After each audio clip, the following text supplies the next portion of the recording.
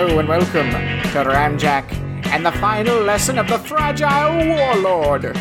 Greetings, everyone. I am Alex, and joining me today for the podcast is our good friend, Brad. Hello, citizens. Hello.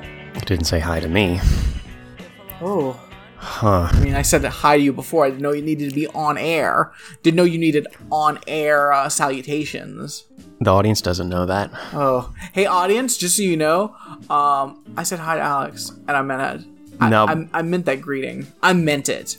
I don't know if Alex meant it or if he's just putting on a show, but when I greeted Alex, I meant it with all of my heart. Now, don't get it twisted. We are putting on a show because that's what we're doing. But you're right. I meant it with my heart, too. And I also want the audience to know that Look, Brad, hi. I didn't say it either. Maybe I'm sensitive about social things because of these quarantine times that we live in and, social distancing. Mm-hmm. I'm rusty, I haven't talked to a lot of people. It's cool. That's not true. I talk to a lot of people all the time online. If anything, I've been prepared for this my entire life to work from home. But wow, Alex is a liar. He's putting on a show. His whole life is putting on a show. He's a real sociopath. Everything is just a facade.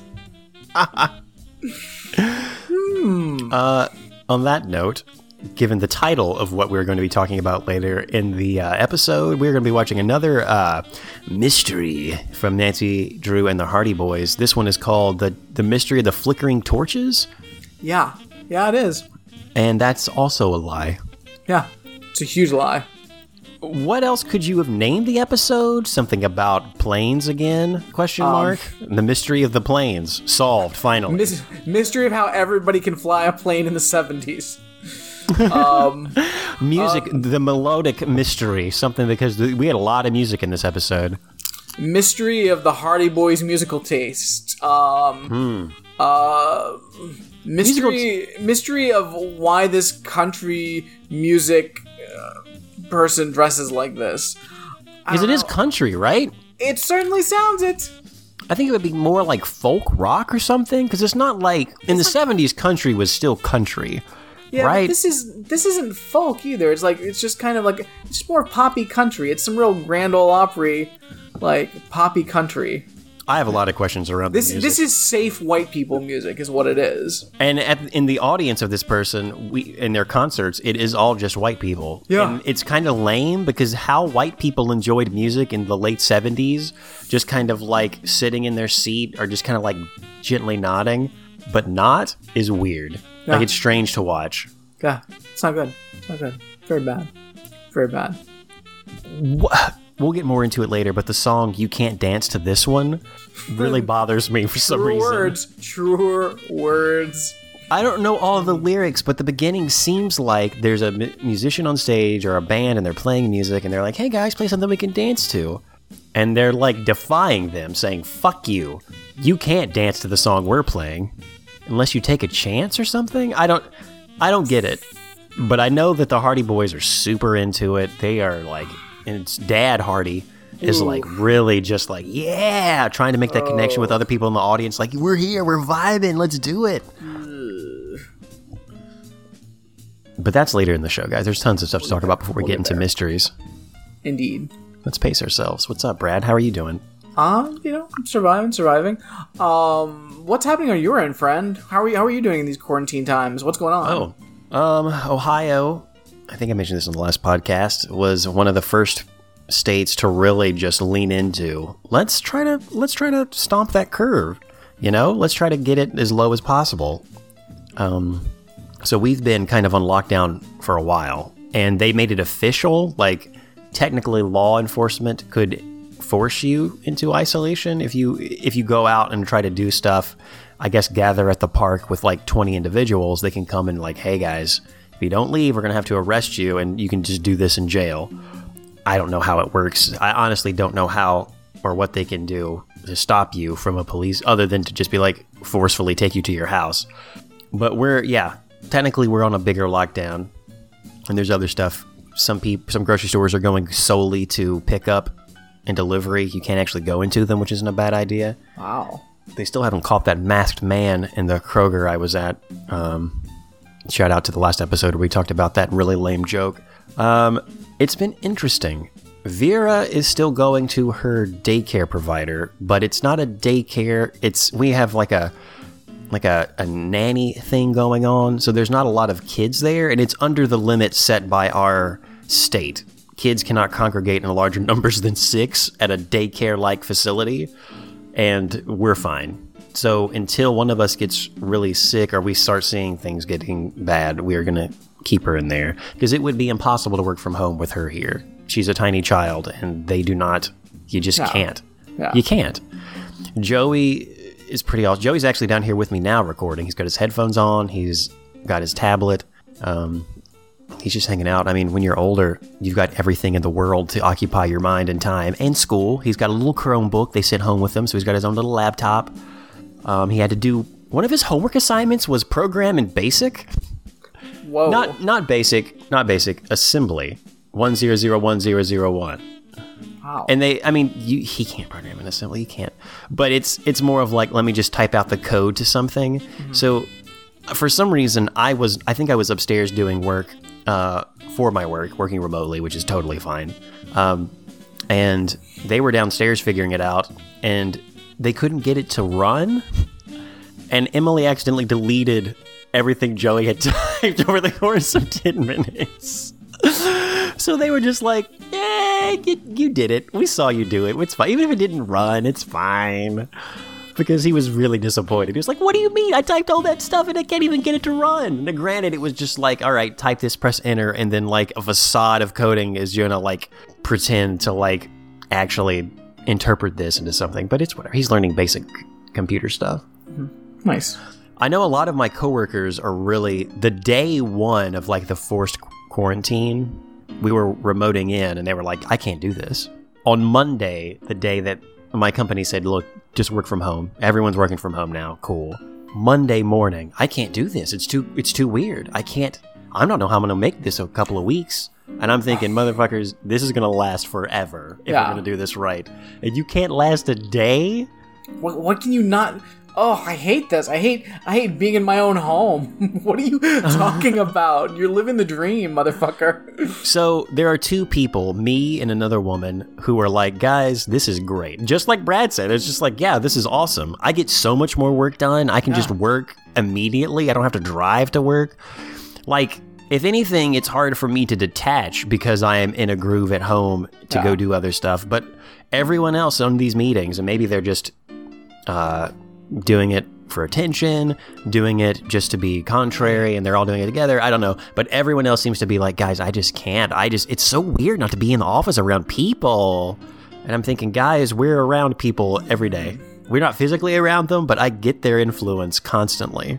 But maybe I'm different. This morning I woke up, I looked at the phone, I was like, oh, it's like 7 a.m. Huh, cool. Looked at Twitter for a while. Nice casual morning. Then I got in the shower, made some coffee. Before 8 o'clock, I'm already at my desk. And life is great, right? Yeah. It's perfect. Yeah. Like, I can't... If anything, I'm going to be upset when I have to go back to work and work from the physical location. I think after this, I really hope my company... is like, hey, look, if you need to work from home like most days of the week, that's cool. Maybe we only work from the office 2 days a week, 3 at the most. Because we haven't really slowed productivity at all. Now we could talk about the larger business impact. One team had to work over the weekend to get something called accelerated underwriting, which every modern insurance company has. But we've put off because we thought, does anyone really want this? Not being in front of other people or having to do like lab work to get insurance? And we were telling them over and over, the research shows, guys, we have to do this. No one wants to interact with people. And now that they can't, they're like, oh shit, let's get this thing done. So some people just worked over the weekend to get it done, which is crazy, but also good, but still. What else is going on with you, friend? What else is happening in the quarantine times in Florida? Because it's Florida, so I'm assuming it's a little more chaotic than absolutely. Ohio. Well, yeah, because our fucking governor is a monster.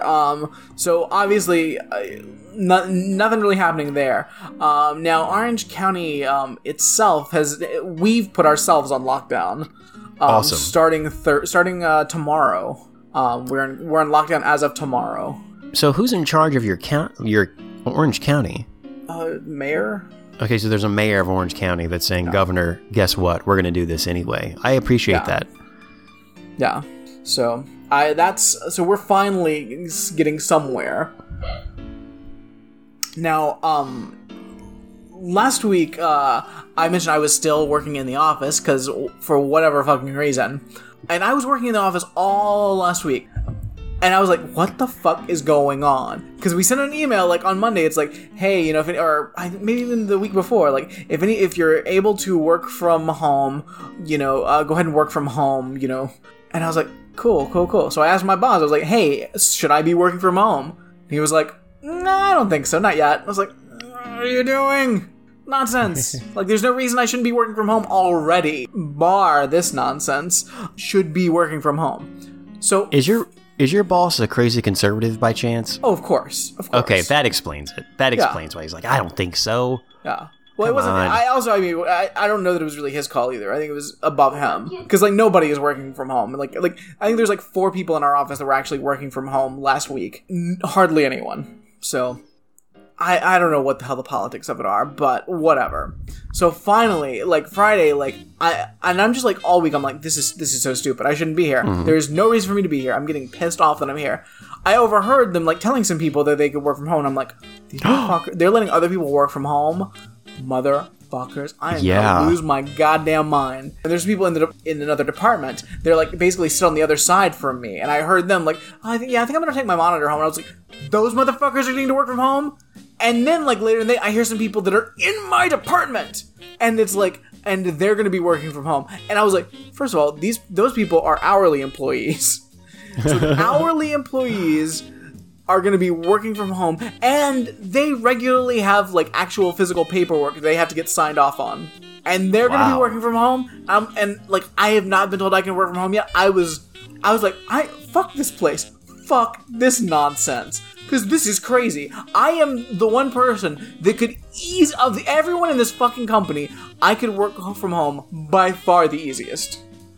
But Brad, you if anything, you should be flattered, right? You are so essential to the company that they feel like you need to be in the office as an anchor, as a rock for these people working from home remotely. If Brad isn't there and he cannot look into these systems and get me information, I don't know what I'm going to do. Like, because you were there with the C-suite, right? Yeah. You and like we all are. Yeah. All are? Yeah, we're on one floor. We're all on the 4th floor. We're all in the same fucking place. It's not a big company.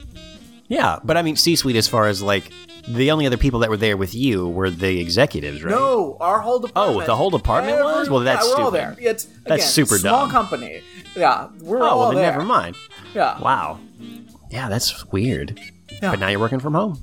Yeah, so finally, at the very end of the day, my boss was like, hey, just want to let you know, we decided we're going to let people work from home, so if you want to start working from home next week, that's fine. I was like, okay, great, thanks, appreciate it. I was like, all right, cool. I'm like ready to cut somebody if you motherfuckers do not let me start working from home, because it's was anyone like coughing or like showing some symptoms in the office, and people were just ignoring it?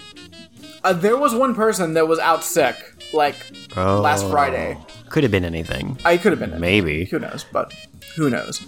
But yeah, finally. Also, like, last week, I think last Friday, they were putting in, like, a curfew from, like, 11 p.m. to 5 a.m. That's weird, but okay. Yeah, for Orange County, like, okay, this teensy little curfew is not really going to do anything, but cool. I guess people can't go out and enjoy the nightlife or whatever. And that's when they also I think that may have been the same time when they finally banned like no eating in restaurants. You can still pick up takeout and all that, but we're in Florida. We're real late to the party, which is also one of the many reasons why we have like, you know, one of the largest growing rates. You guys, New York, I heard like Louisiana's getting hit really hard. Yeah. So it's kind of crazy times. One update is I went to my dentist last week. I was gonna have the root canals. So and I had to go to the whatever that person is. Not my regular dentist, the person that does root canals and whatnot. I don't remember their name either, but I know what you're talking about. Yeah. Endo whatever. That person. Endodontist? Is that right? That makes more sense. It's not, I feel like there's an extra syllable. Dentist, I don't know. yeah. I don't know. It's something along those lines. Went to this person to get these root canals. Again, had to have 2 root canals. And I was like, all right, well, you go here, you get the root canals, and then we'll do the crowns. You have to come back to the regular dentist and then get the crowns put on. So I go. And they're like, all right, well, we're going to do one of the root canals, and then you'll have to come back and get the second root canal. Oh, why? So why is this? So this has gone from being 2 separate trips, to do root canals and then crowns. Now I have to do root canal, crown, root canal, crown, or root canal, crown. I don't know. Is it 3 trips? Is it 4 trips? I don't even know. Huh. Okay. They do the X-rays and they look at it and they're like, all right, well, this one looks to be the one that's worse off, so we're gonna go ahead and do this one. I was like, cool, whatever, just go ahead. And also, the other thing is I originally was having a lot of tooth pain, which is what preceded all of this. But it actually lessened. It lessened out. It wasn't. It was still uncomfortable, but it wasn't, bad pain anymore. So I was okay. And I was like, all right, whatever. Just let's get this taken care of. So they do the root canal and they put in a temporary filling, and it's basically you get the temporary filling, and then you got to go back and you get the crown. I think you see where this is going. Oh yeah. Oh no. Yeah. What was the justification for doing one at a time? I don't know. You didn't even ask? I totally fine. I understand. I was just curious. Because I don't think there's a reason unless they were right beside each other. Which they were. Why you wouldn't do it? Okay. Well, then maybe that was why they went. I don't know if they wanted to let it heal, or if they were afraid of too much swelling, or I don't know, or maybe it's an insurance thing. Who the fuck knows? Dentistry's confusing. So they do that. They put the temporary filling in, and they give me the paperwork. It's like, all right, well, you want to call your regular dentist and get the crown scheduled. The temporary filling, you should be good for at least 60 days. Now after that, there is a chance that it could, that the temporary filling could, it could deteriorate, or it could come loose. Also, you want to avoid eating anything sticky or hard, or chewing on anything like that while you have the temporary filling in. And I was like, cool. Sounds great. That was on Wednesday. So Thursday, I tried to call my dentist, couldn't get through. Friday, I tried to call, but they're not open on Fridays. Cool. So then Monday, I call. I'm like, oh, I'm so sorry. We're actually, because of COVID-19, we can schedule something for you tentatively, but we're not sure if we'll actually be able to take anybody in.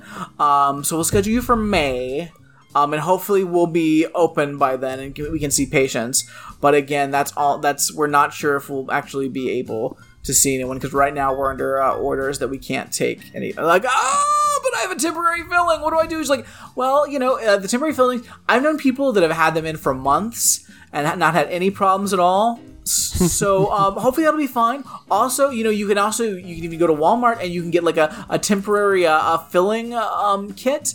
So if your filling comes loose, you can put in this temporary stuff that'll basically hold it there. I'm like, oh god, over the counter. I mean, not over the counter. Over the counter. Yeah, do your own dentistry. Yeah, do your own filling repair. The other thing. Oh, by the way, if the filling does deteriorate or come loose or anything, it could cause another infection, and then you'd have to get a root canal again. Damn. What do you do? Cool. Hopefully I'll be able to get in May. I made an appointment. Until then, I guess I will not be eating any toffee apples. Wow. It's nuts, man. I mean, I'll be honest. I don't know if it's going to be May. You may have to have that filling last for a couple of more months. I was in last time I was in Walmart. I looked at that temporary kit and I was like, should I go ahead and buy one of these just in case? And I was like, no. Put it on now. Double the temporary filling. I mean, it can't be worse, right? Yeah, that could be worse. Put a filling over your filling and make it a secure filling. Right? I'll skip that. Yeah, I don't think that's how it works. But then again, I don't know how you do a temporary filling at home. It's just this tube of stuff, and you just put it on your tooth, and I guess you let it dry. And I don't know. Basically, I feel like you're just putting super glue on your tooth. I think they're giving you a tube of super glue. I think they're having you glue your tooth. You glue your tooth. They'll get in there with a drill and get all the glue out, and then they'll, do the other stuff to get the filling in, or the crown or whatever. Yeah, that's my situation currently.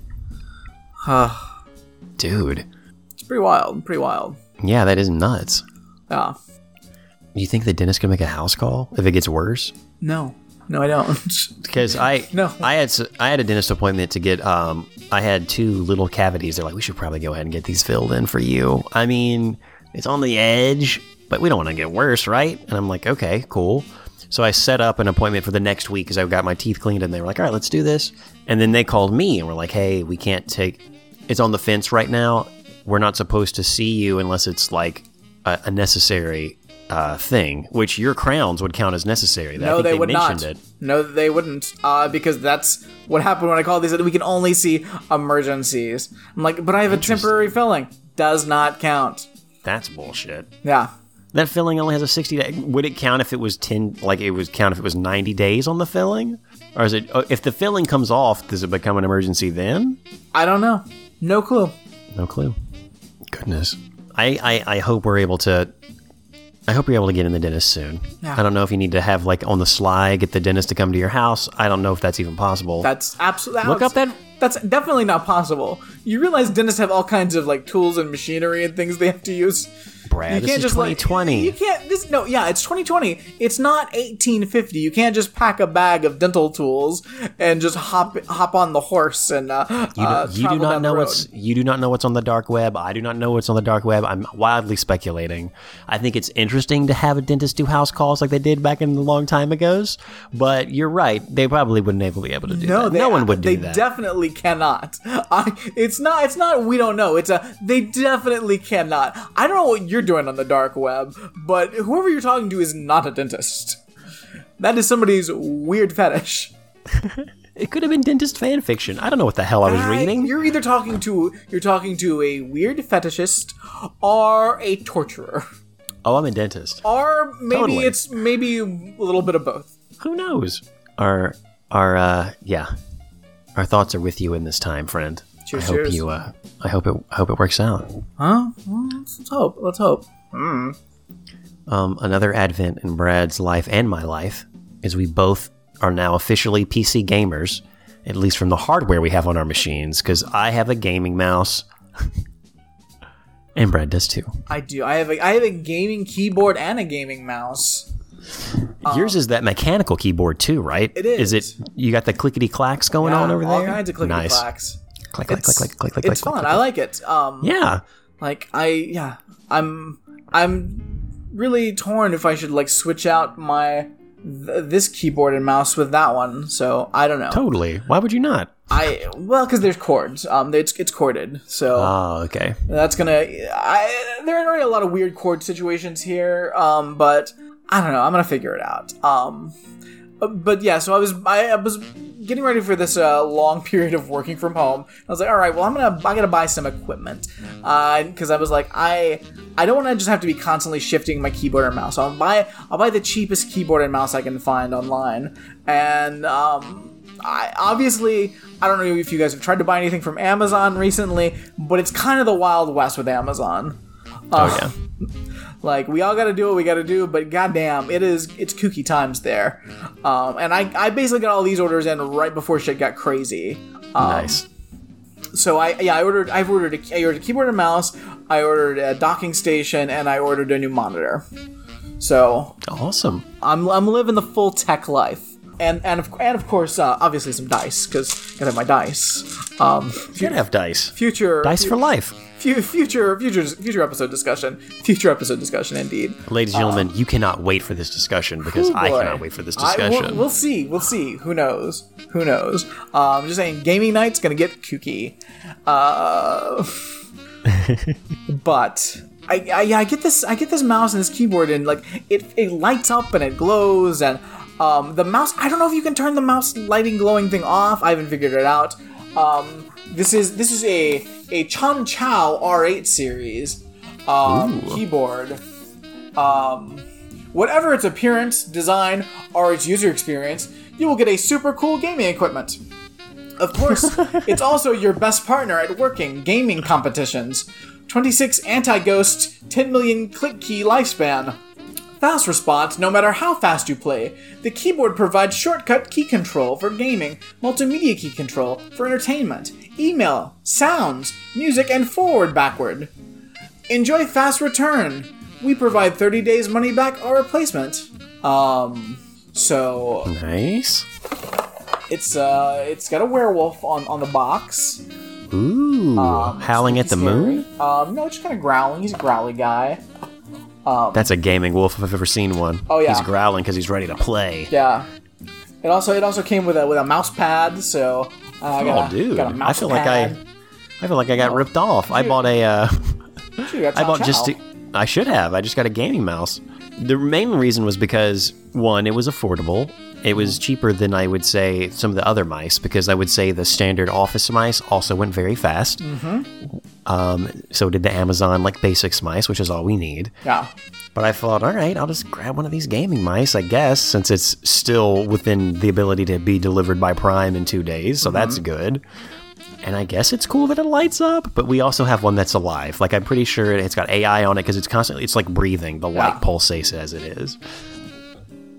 Yeah. Mine's got rainbow colors. Ooh. Ours you can program. Default is blue breathing, but I know we can have it go through everything. I saw your keyboard. That is a beautiful keyboard. It's very nice, actually. I really do like it. And you can I can turn off the lights on the keyboard, which was nice. I can't on the mouse. Maybe you can somewhere in the software, but there's no hardware.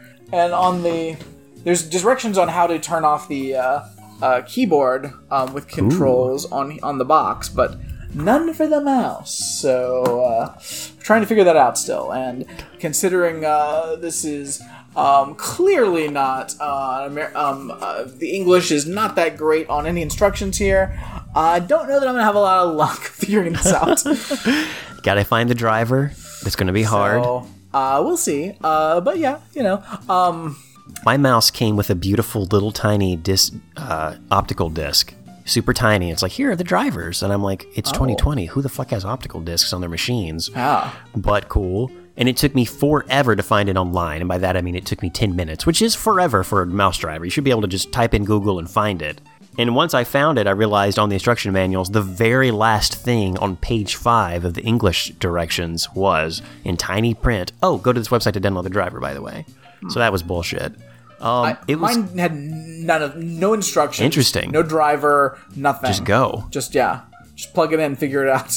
Figure it out. I mean, also, it's plug and play. I mean, come on. Why do you need any kind of drivers? I mean, yeah.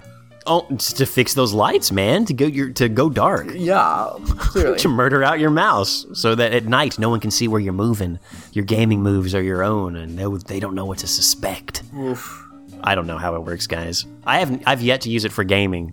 Well, Joey's been using it for BeamNG and Sims, but because again, as all this is going down, I was like, well, I'm gonna be home for a while. Maybe I'll play a video game. As I do maybe twice a year.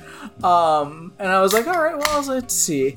Hey, I wonder what. And I just opened up Steam. And I'm like, oh wow, there's a new Doom game that's just come out. Oh yeah, Doom Eternal. Yeah. So I was like, is it Doom Eternal or Doom Infinite? I can't remember. No, I think it's Eternal. And I was like, wow. Well, this, as always, this provokes the best thing about playing a video game once or twice a year is that old games are now very new to me. So I was like, I wonder if I can get, the last Doom. And apparently there was a Doom in 2016. Yeah. That apparently is it was well reviewed. People like it. And I was like, well, can I find that cheap on the internet? And I was like, oh, I did. $5. Oh, yeah, man. So I got the 2016 Doom for $5, and I installed it. Well, I left it installing overnight because obviously it took forever. And the next morning, I played a solid 5 minutes of 2016 Doom. Have you gone back to it yet, or do you think you're going to? I'd like to. I just haven't had time. $1 a minute, you've already well worth the price. Well worth it. Hey guys, listen, if you like the idea of playing a video game, but know you're never gonna have the time, guys, just buy the last version of a game you haven't played. It's gonna be very exciting and new to you, and that's all that matters. I am constantly living in a world of 4 to 5 year old games, and it's great because every once or twice a year when I'm like, I'll play a video game, oh, there it is, and I get 5 minutes of entertainment out of it. Maybe I'll go back. I like the idea of a Doom because you're just, much like a Mortal Kombat, you just go and you kill some things, whatever.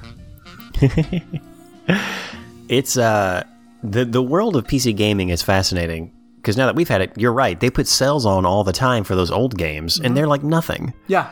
Huge games. The Witcher 3 is a game that's out there people freaking love, and it's on sale for like $10 or $12 right now. And that game is freaking huge. Yeah. Way too big. I'm not going to sit down and play 120 hours of a video game anymore. I mean, the last game, I still haven't finished those kids in Fire Emblem yet. I'm still 2 missions done. I just haven't gone back to it yet. I don't got time for those kids. I definitely don't have time for I don't have time for another 120-hour game. No. But a little Doom, Rob? Just jump in and kill some demons? I'm telling you, it's real good. Why not? It's real good. I like it. I like just killing some things. It's fun. It's a good time. I've seen some stuff for the new one, and it looks absolutely crazy. Well, in 5 years, maybe I'll find out. Oh. The next pandemic, assuming we survive this one. I mean, if another pandemic happens right after this, we're done, right? Civilization's just over. I think we don't know that we're not done already. True. I mean, we're talking about possible 30 to 40% unemployment. Which is about what it was. Well, that's worse than the Great Depression if it's 30% unemployment. Yeah. But unemployment back then meant something different than now. Yeah. I mean, not okay, yeah, you were unemployed, but the jobs were different, I would say. Yeah. Like, we're already in the middle of something that's worse than 9/11. Oh, yeah, obviously. Like, this is the worst thing that's happened in our lives, like, historically speaking. Easily. I mean, yeah. I don't know how it's going to be for a lot of people, I guess, next week when rent is due in states that have felt the effects but have not actually done the things to be like, all right, you can go on unemployment and expedited that. I know Ohio's been they started that a few weeks ago, I think, so that, look, if you're unemployed, we're going to speed this through, give you more money. And Ohio did it on their own, regardless of what the Senate and the House have been trying to pass. Yeah. But not every state does that. And those people, yes, that must be absolutely terrifying for someone. Yeah. I mean, next week is going to be a hairy time. Like, I mean, I'm very fortunate that my job is secure, and I doubt it's going anywhere anytime soon. I mean, who knows? I work for a small bank. It's not, one of the big banks, but it's still a bank. So, I mean, bank's pretty secure, but who knows? Who knows? Could get bought by a larger bank. Likely. Could just go under. Like, who knows? Who knows? Like, shit can happen. Like, we're in crazy times. For some reason, all the money in your bank was just put in the stock market, and it's just gone now. Which could that is actually probably realistic. Yeah. I mean, banks are weird. They're weird things. Like, it's a weird system, and yeah, it's interconnected to everything else, and yeah, small one could easily go under. They should have sold all their stock in petrol and just like oil and just bought Domino's stock, which is apparently doing gangbusters because, yeah, now we're in the time of delivery of food and that's cheap and it's there. Their price stock has actually gone up by a significant amount. A lot of those places actually have. Yeah. But oil, not so much. Yeah. Good. Other classic stocks, not so much. Yeah. I mean, fuck the stock market. I mean, we all know the other thing this accentuates, which is weird, and I guess a lot of people just never thought about this, because why would they? Most people live week to week on their paychecks. Yeah. Easy. Month to month on their paychecks for sure. Definitely. And now, when you tell certain people, like in Congress, like, well, no, guys, we need to do this as soon as possible because the month's ending and people need to pay rent and they need to have that money, and they're like, what? They don't have a few $100s in saving. Well, they would say they don't have a few tens of thousands of dollars in savings because those motherfuckers are rich. But and you're like, no, guys, they don't. Do they have a savings? Yeah, it's insane. What's even more insane to me is that we can be in the middle of this and people are like, are not, I would say, questioning the Biden thing for the Democrats. Oh, they're not obviously they're not questioning the rapist Joe Biden because we the MIA Joe Biden who barely comes out from his the person that reporting just came out about how he fucking sexually assaulted a woman in 1993. 93. Yeah, she's been trying to. She's like this woman has been like saying this forever, and like it's just getting out. And fucking organizations would not work with her because Joe Biden was going to be the nominee for president. Fuck Joe Biden. Joe Biden is a rapist. Donald Trump's a rapist. Don't vote for either one of them. Do not vote for either one of them. Stop voting for rapists. But the thing that I was going to spin that into is that obviously the progressive ideas of universal health care, and even the more, I would say, the true progressive, like, hey, universal basic income, looking really good right now. This is one of the many situations that's choice. That's what you want. Yeah. You know what's looking real bad right now? Capitalism. Capitalism is looking real bad. So, fuck that shit. Like, we were willing to settle for Bernie Sanders before all this shit. Bernie Sanders is not left enough now. We'll still take him because he's the best we got because we're willing to compromise. But Bernie Sanders is not left enough right now. Like, we need, like, the left. This should be an opportunity to burn capitalism to the fucking ground. Not give out fucking bailouts to corporations. Like, no. Fuck the cruise line industry. No. No cruise line industry. Goodbye. Who wants to save the cruise line industry? No. I know we have a mutual college friend that is living that cruise ship life. Yeah. I'd like to think that he's some sort of commander of entertainment or something on these things. I don't know what his proper title is. Don't know. And I love looking at his Instagram feed and seeing him in various places around the world. But at the same time, cruise ships... No, listen, if cruise ships go under, cruise ships go under. If after society's stable again, somebody can find a way to make a cruise ship business work, cool for them. Cool. But if they go under, fine. I got no problems with cruise ships going under. Because right now we don't have ventilators. So, ventilators above cruise ships. Grocery store workers above everyone else. Like fucking heroes in the field. Oh, yeah.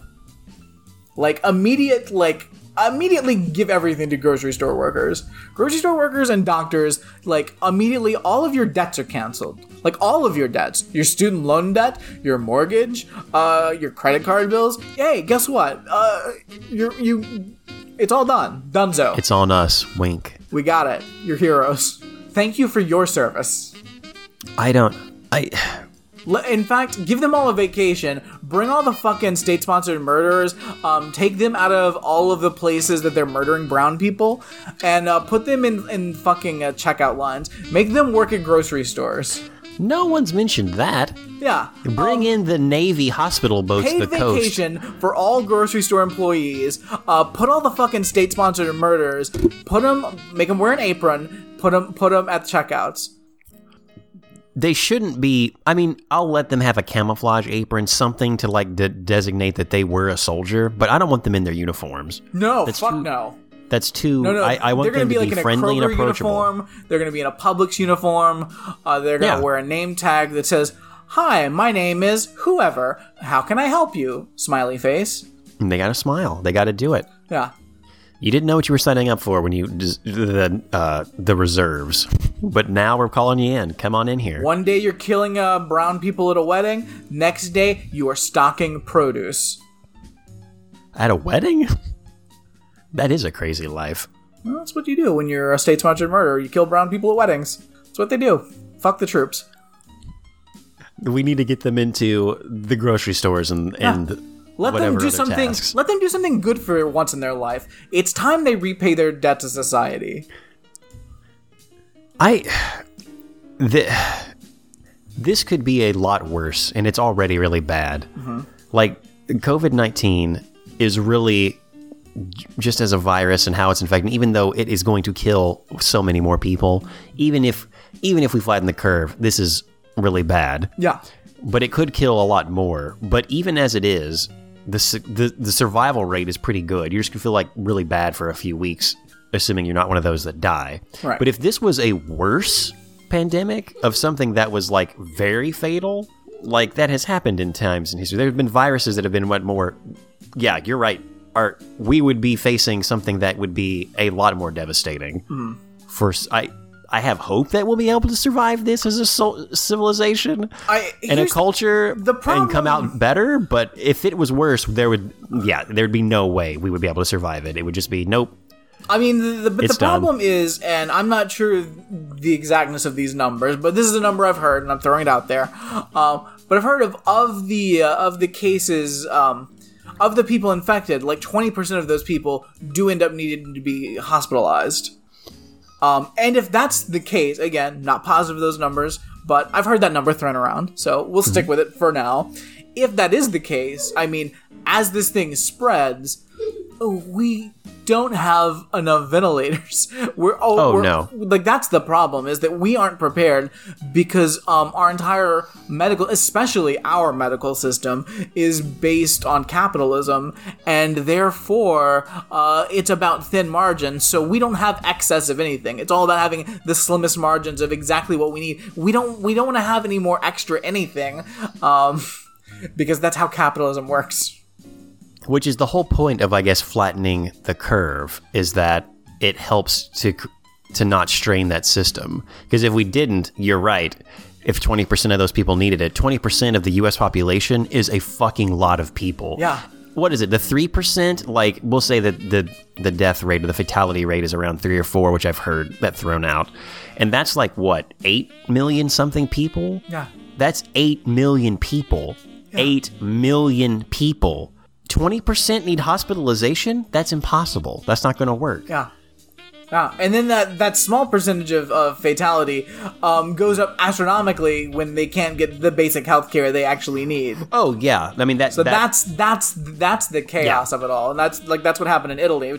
It spread so fast and it was completely overwhelmed the system because they were not prepared. And we're not doing shit. I mean, granted, it seems like Ohio's been on the ball.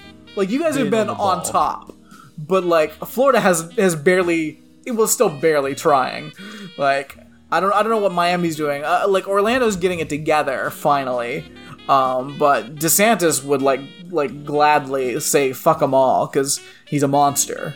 But people just can't do the math. They don't understand that 3% is 8 million people. Yeah. Roughly. And that million is a very large number. It's real crazy. It's nuts. So we'll see what happens. Yeah. We'll see what happens. We'll see. Alex, as always, we like to help people. We like to play Giving Advice, the game, where we give advice to people on internet forums. Mm-hmm. Here's a question from Dr. Blow. Hi, guys. I'm just a Dr. Blow. Hi, I'm new. Smiley face. My brother and I are researching an old castle and house in Scotland called Goblin Hall. Ooh. In Scottish, it may be referred to as Goblin Ha. H-A. Located in Guildford Village, Midlothian, Scotland. And I'm wondering if anyone has any information on it, or where I might find some more. There's a very ancient castle dating to around 1150, a little church dating to around 1250, and a mansion house dating to the 16th century. The reason for the investigation is because, having lived in Scotland for nearly 10 years, I'm actually Irish. Thanks for that. We appreciate it. I have seen and heard of most of their castles. Most of them? Wow, that's a lot of castles. That's all. There are a lot, okay. And without exception, they are promoted, photographed, and most importantly, maintained by Historic Scotland agencies. Mainly for the tourist industry, of course. But this one isn't. We only found it off the beaten track because we were told about it. It is ruined, overgrown, hidden away.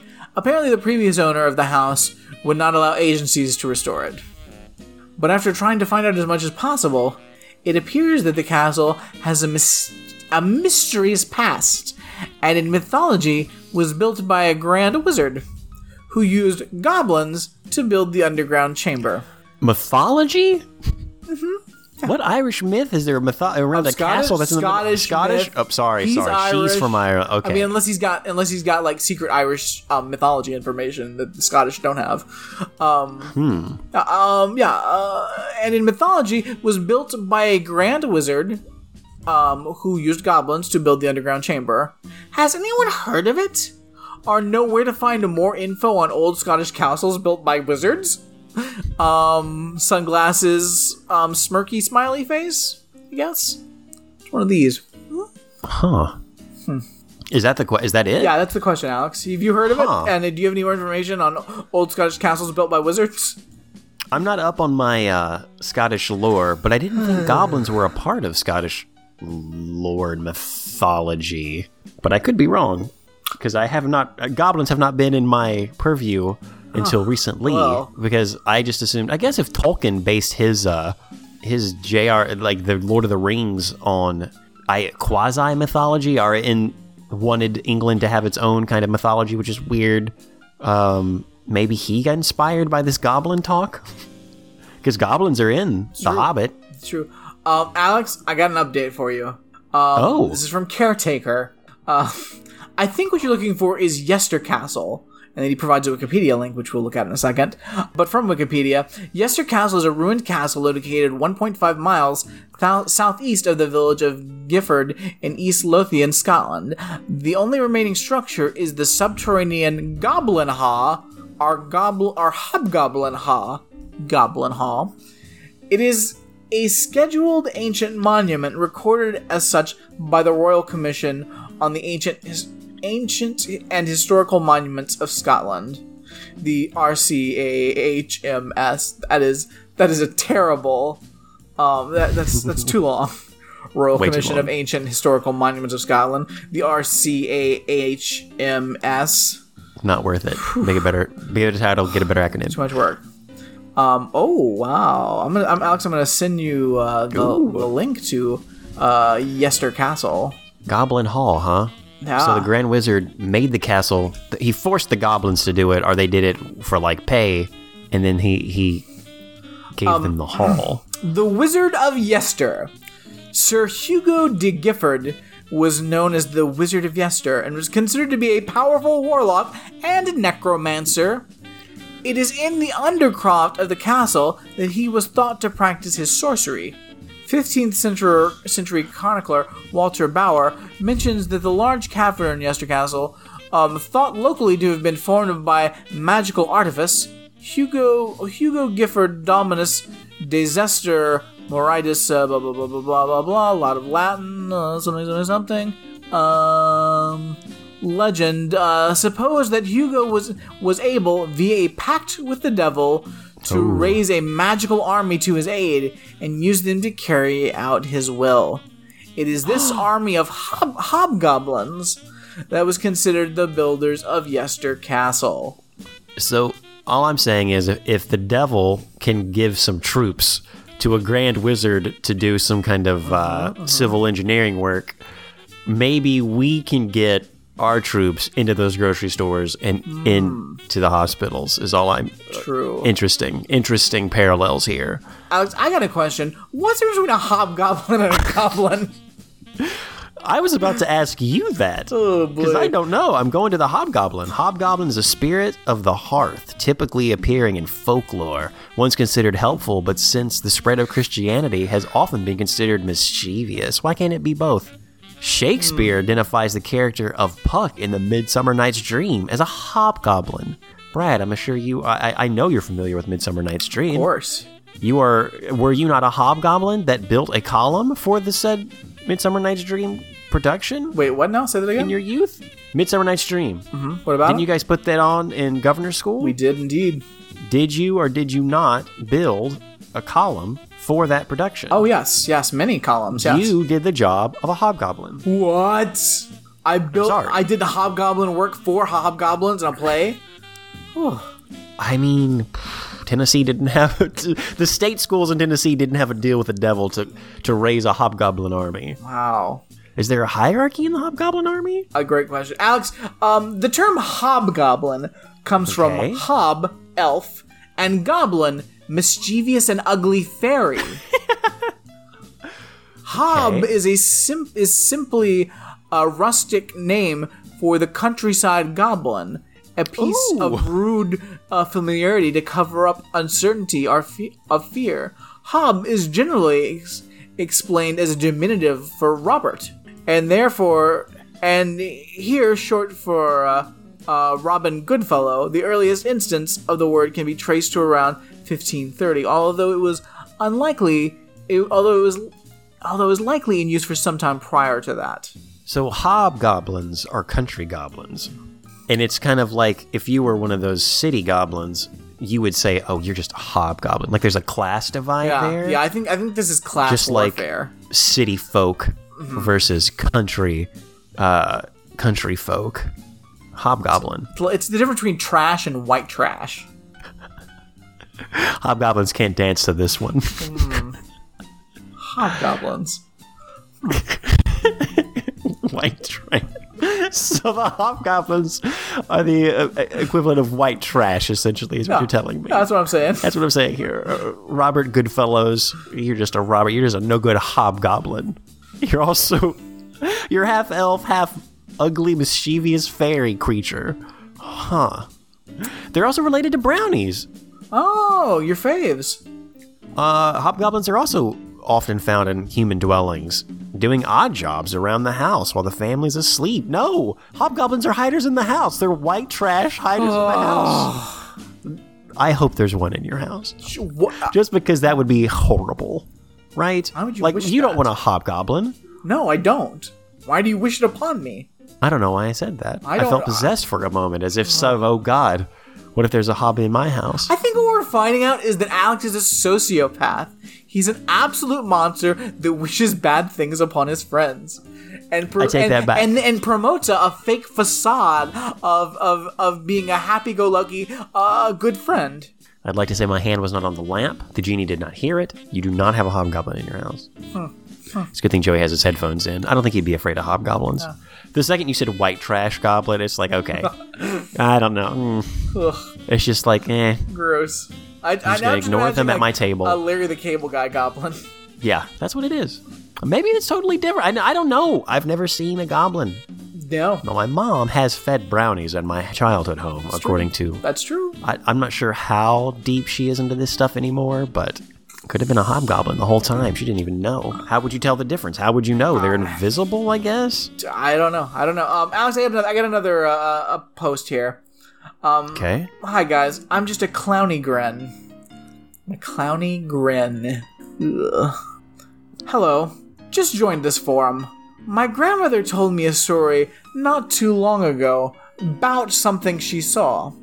She was in bed, turned towards the TV, when she saw what she described as a short, greenish, gremlin-like thing glaring at her.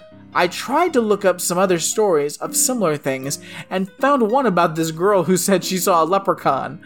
I don't believe it's a leprechaun. But a part of her story did sound familiar. She said her grandfather had seen a small and green goblin-like creature, forward ellipses, that just glared at him in a menacing way as he went to sleep. Hey, Grandpa, why are you going to sleep with a green menacing creature glaring at you? Oh, it's a green menacing creature. Well, might as well go to sleep. Good night, sweet prince. Weird. This story was just like what my grandmother had said. Short, green gremlin/goblin that glared at her as she tried to go to bed. Why are you fools trying to go to bed with monsters looking at you? Like, don't do that. Alex, if you saw a green goblin-like creature glaring at you, what would you do? Give me more of a context. Am I awake in bed, about to go to sleep, and I look over and suddenly there's just like this creature looking at me? Here's the context. All right, you're in your bed. You've just settled in. You've taken your slippers off. You crawl under the covers. Nightcap on. Yeah. You got your nightcap on. You blow out the candle. You set aside the large tome you've been reading from, and as you look over, as you lay your head down upon the pillow, you see a small green creature glaring at you with menace in his eyes. Just giving you a real glaring, scary look. What do you do? I need you to give me a size. Is it the size of like a Barbie doll? I have kids around me, so obviously. Or is it like a baby doll? Is it the size of a small dog? It's a little bigger than a Salacious Crumb. How big is Salacious Crumb? The guy from Star Wars? Well, I have not seen the new Star Wars. Jabba the Hutt's little, the little guy. Creature guy? Oh, the little guy? Yeah.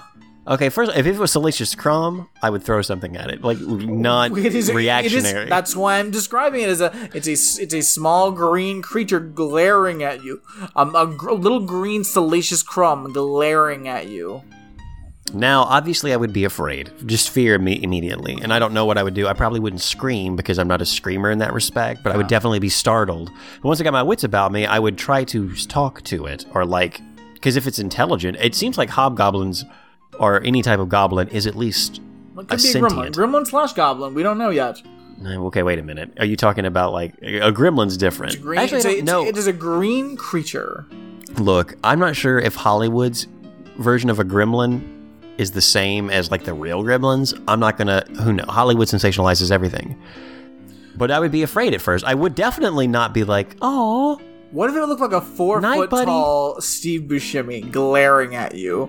Oh, that's different. I'm jumping out of bed. I just have to go into combat mode to protect the house, I guess. I don't know. What if it just hisses?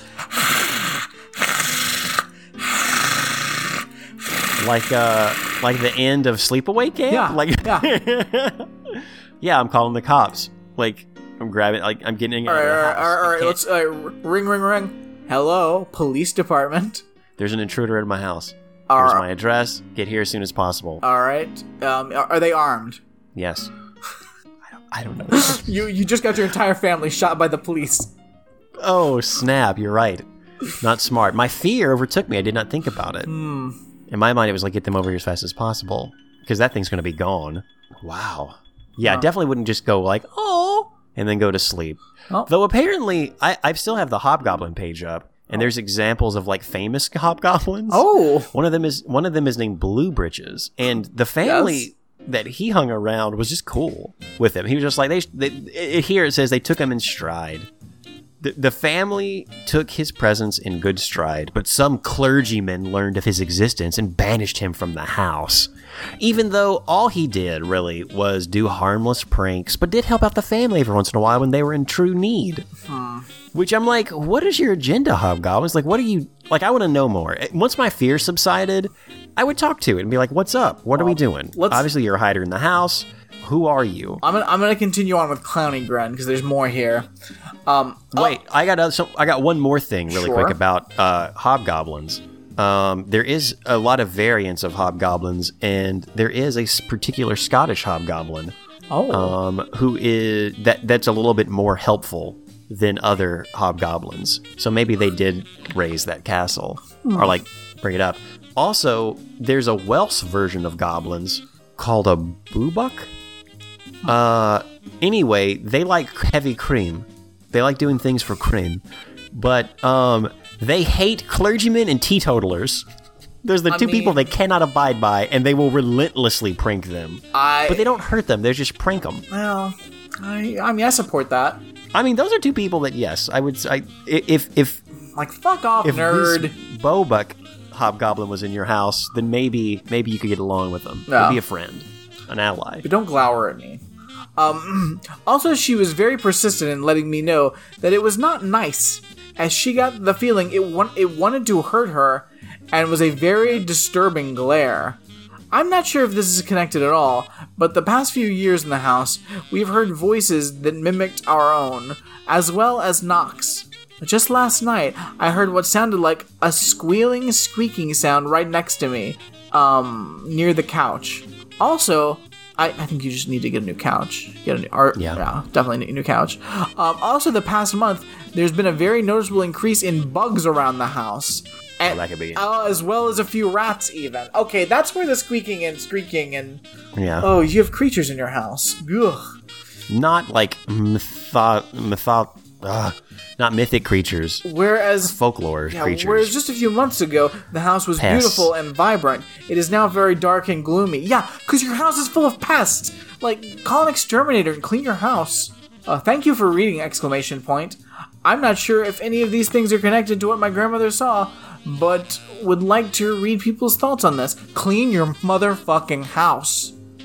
That wasn't a hobgoblin. That was a weird mutated rat that was looking at you and glowering. It was like, why the hell don't you have more food in the pantry? I'm going to eat more holes in your house and get bugs in here. This vibrant home will soon be our domain. Yeah. And the bugs are there because there's like a dead creature in your walls or something. Like, gross. Get your fucking shit in order. Fucking Clowny Grin. Get a new name. Clowny Grin. Gross. Clowny Grin is a name that inspires horror, right? Like, that's a scary thing. No, terrifying. Terrifying. Well, burn that couch as well. Just, like, burn the place down. Burn it to the fucking ground. Burn it to the ground. Level it. Build anew. I don't like it. No, of course not. Brad, I've recently watched a few things, streaming obviously. One of those things is the movie called Bombshell. Have you heard of this? Oh, the Roger Stone? Yep, the Fox News. Yeah. I guess, what would I fictional retelling of, the Roger Stone stuff that happened at Fox News, which is, I would say, it's an interesting watch. It really, I would say, the portrayal of Fox News is comedic because it's what it is. Like, it's, I would say, I don't know how accurate it is, obviously, because it's fictional in Hollywood, but it's what you would expect if you didn't like Fox News, I would say. It's just like they paint a picture that maybe, I don't know how accurate it is given that. Like, I feel like there's a lens being put on it that's a little bit too visible, which is a little weird, which is fine. I mean, but it is... it's Fox News. It's like... It's Fox News. At the same time, I'm like, all right, this is Fox News, so yeah, I get it. Things like, at one point, Margaret Robbie's character is talking to someone, and she's like, hey, we're fair and balanced. Our news segments are like actual news shows are fair to both sides, but our entertainment programs, they balance out the liberal agenda, or like their whole propaganda machine. And the Fox News head is like, you got it, you nailed it, as he puts his hand on her knee. He's like, you got it. And you're like, oh, this isn't going to go anywhere good. It's interesting, and I would say that, what is the name of the woman on Saturday Night Live that is on this? She's really good. She's in tons of movies. Hold up. I will look up her name really quick. Oh, Kate McKinnon. Her and Margaret Robbie do a really good job, and Margaret Robbie's performance really grounds it. Margaret Robbie's really good in everything. She's phenomenal in this movie, and this doesn't spoil anything because it's not anything you can spoil because this is what it is. But her and Kate McKinnon's character, Kate McKinnon's character is a lesbian, and Margaret Robbie maybe she would be a lesbian if she could come out of the closet, but her family's super conservative. They have an incredible chemistry for the few minutes that they're together on screen like that, and you're like, damn, this is great. Like, these people are, I believe this. Not so much from the other. Nicole Kidman does a good job, but Charlize Theron does a great job, like, imitating, and I can't even remember her name, the woman that left Fox and had her own show on, was it NBC, and then they ended up letting her go because she was horrible. What is her name? I can't even remember. Anyway, everyone does an okay job. John Lithgow does a really good job, but it's interesting. Like, if I was going to give it a Ramjack grade, it would be interesting. Uh-huh. Not a fun ride, it's interesting. But there are performances much like, it's interesting. Something else I've watched is the latest season of Altered Carbon, which is the second season of that. If you're into sci-fi, I'd recommend it. But it's more of like a violent sci-fi. Less intense than the first season, but it's still good. Like, it's fun, but nothing to write home about. It's interesting, I would say. There's another thing I've been watching. I do want to talk about the Picard show with you, because I know you've been watching that, and I have some thoughts and things to say. But before that, there's a movie that I think, I'm not sure if you would like it or not, but it kind of skirts horror, and that's called The Platform. Have you heard of this? No. It's a Spanish film that they dubbed over into English, and it works well.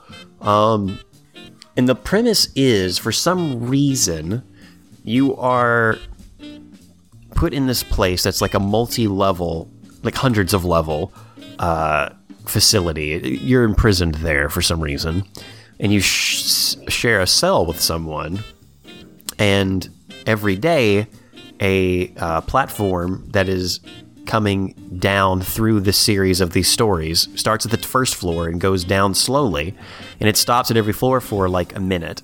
And on this platform is like a feast. It is a banquet feast.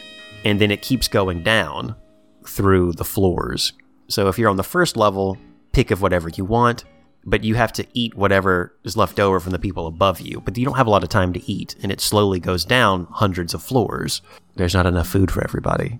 And that's pretty much that's where we open, that these people realize this. And the people that we enter into this like weird thought experiment are on like the 70th floor, like the 40th floor or something. And that's good, even though when the food gets to them, there's like almost nothing left, and they have to like pick scraps, and it's gross. But it gets crazy from there. And at the end, it veers toward, I mean, it's been doing it the whole time, but I would say it starts to kind of make more of an artistic expression, and it becomes a little bit more surreal. Not that it is already surreal, but I would also say it's interesting.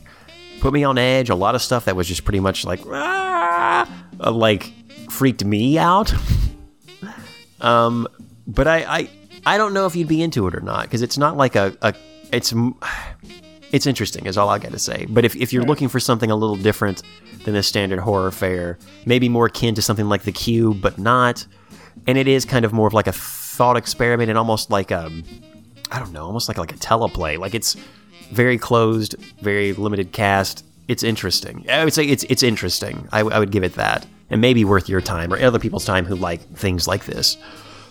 Yeah, I'll leave it at that. Nice. But Picard. Oh, guys, one episode left. As of a recording, in just a couple of hours, the final episode will be available. Oh, snap! I mean, I don't know if I didn't realize that. I don't know if it goes out at midnight, but I know it's on Thursday, so I assume midnight. Surely. I'm digging it. The only thing I'll say is I'm not as interested in like the story or the plot as much at this point. Mm-hmm.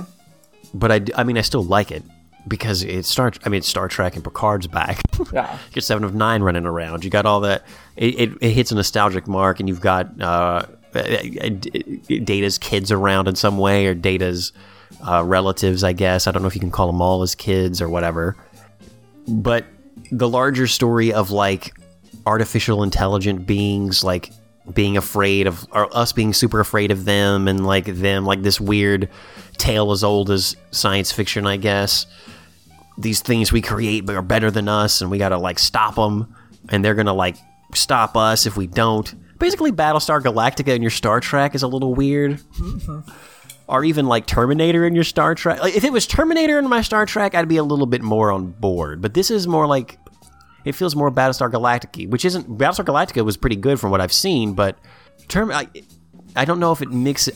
I'm sure it's fine, and it's fine right now. Like, I'm enjoying it, but at the same time, I'm like, nah. The story, what's happening? I'm not as invested. I mean, I'm down. Obviously, down. Of course. I mean, look, I'm down too, but I'm just a little disappointed. I think the story could be better. I mean, but really, though, all I really want is like, I want that one episode where Riker's just making pizza. Like, that's all I want is old people talking and cooking. Like, that's the show I would love. I would have loved like 15 episodes of just everybody just comes around and like cooks dinner and they just chat. Like, that's, I mean, Like, that's all I need. So, like, whatever. Why can't it be more of that? Why isn't 7 of 9 sitting down with them, let me show you something I learned out in the Delta Quadrant? I mean, if we got, like, a little more ballsy of just, like, accepting, like, you motherfuckers will literally... If we call this Star Trek and we put the right actors in it, you'll watch it no matter what. Like, we know you will. You'll watch it no matter what. So we're just gonna make whatever the fuck we feel like.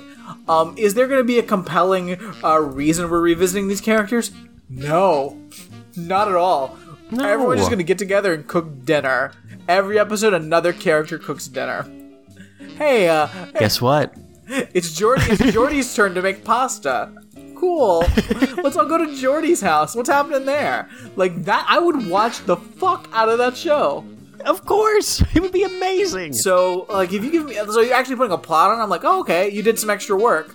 Cool. I mean, I get it. You're making a show that's for everyone, not just people that want to watch people cook dinner.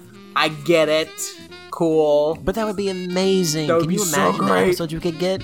Extend it beyond Next Generation. Get everyone involved. Picard's going to see what Sisko's up to. Didn't he become like a god or prophet or something? What's he cooking wherever he's at? And Sisko was a great cook. He was always cooking that like Cajun food. Like he like real like his father was like a restaurant. So like Sisko was Sisko's the only person in Star Trek that knew how to cook. I want the opening of an episode. We see a planet. It's beautiful. We get like a little a title link that says Risa or something. Mm-hmm. And then we go down. Picard, Riker, they're hanging out. Deanna's in the background with the kid, like just hanging out. And then all of a sudden, after like a second, Picard like looks over at Riker and they both look at each other and they go, Creel.